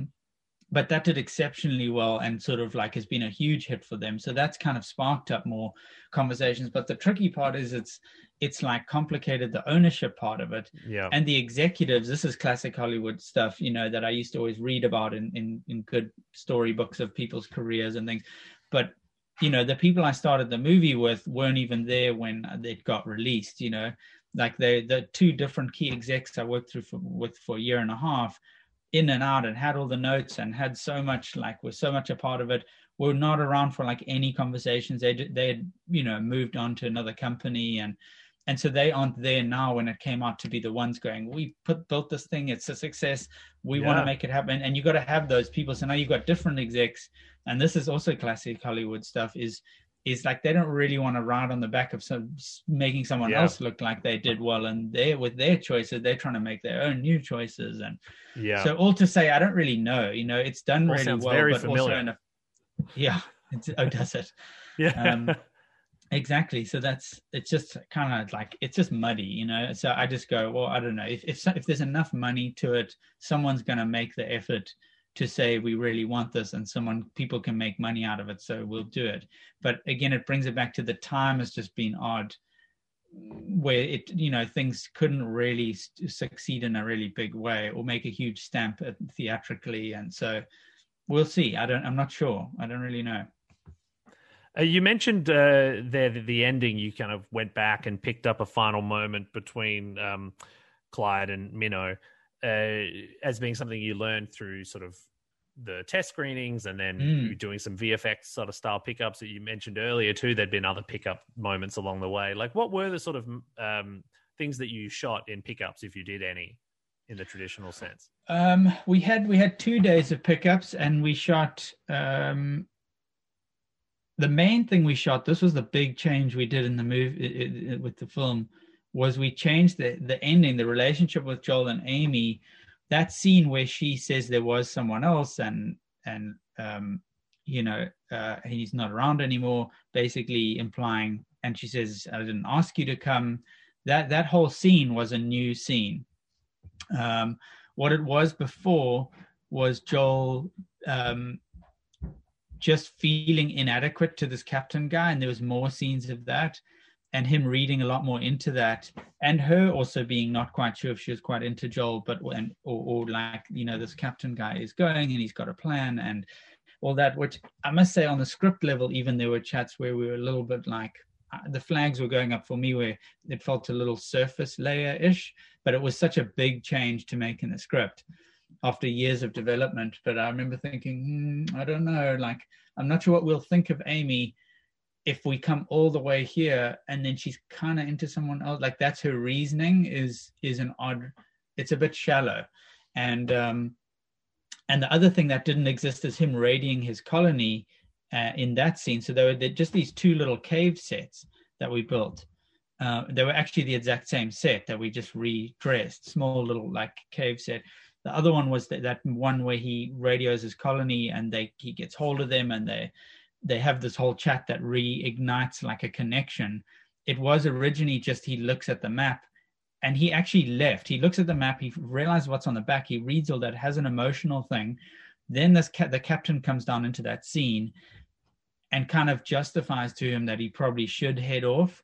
And he just feels like he shouldn't be here. And he goes back out. Joel, he's packed his bag. He sees Amy with the fire, with the captain and everyone else, and they're having quite a good time. And he just leaves. He just goes, I'm going to go back home. And he starts going back home. He's without Boy. He's camping. He's trying to call out for Boy. And then he realizes, because Captain gave him this food and stuff, that the berries were in this food. And he's like, you try to poison me, you bastard. And he runs back to their place and runs out to the beach, and they're all dancing, and it picks back up there.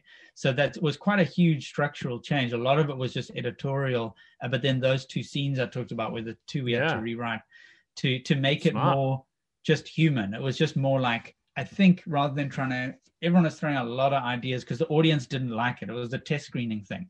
They were like, we don't really like Amy, and we're not sure why he goes back to his colony. And we're like, oh God, this is really tricky to fix.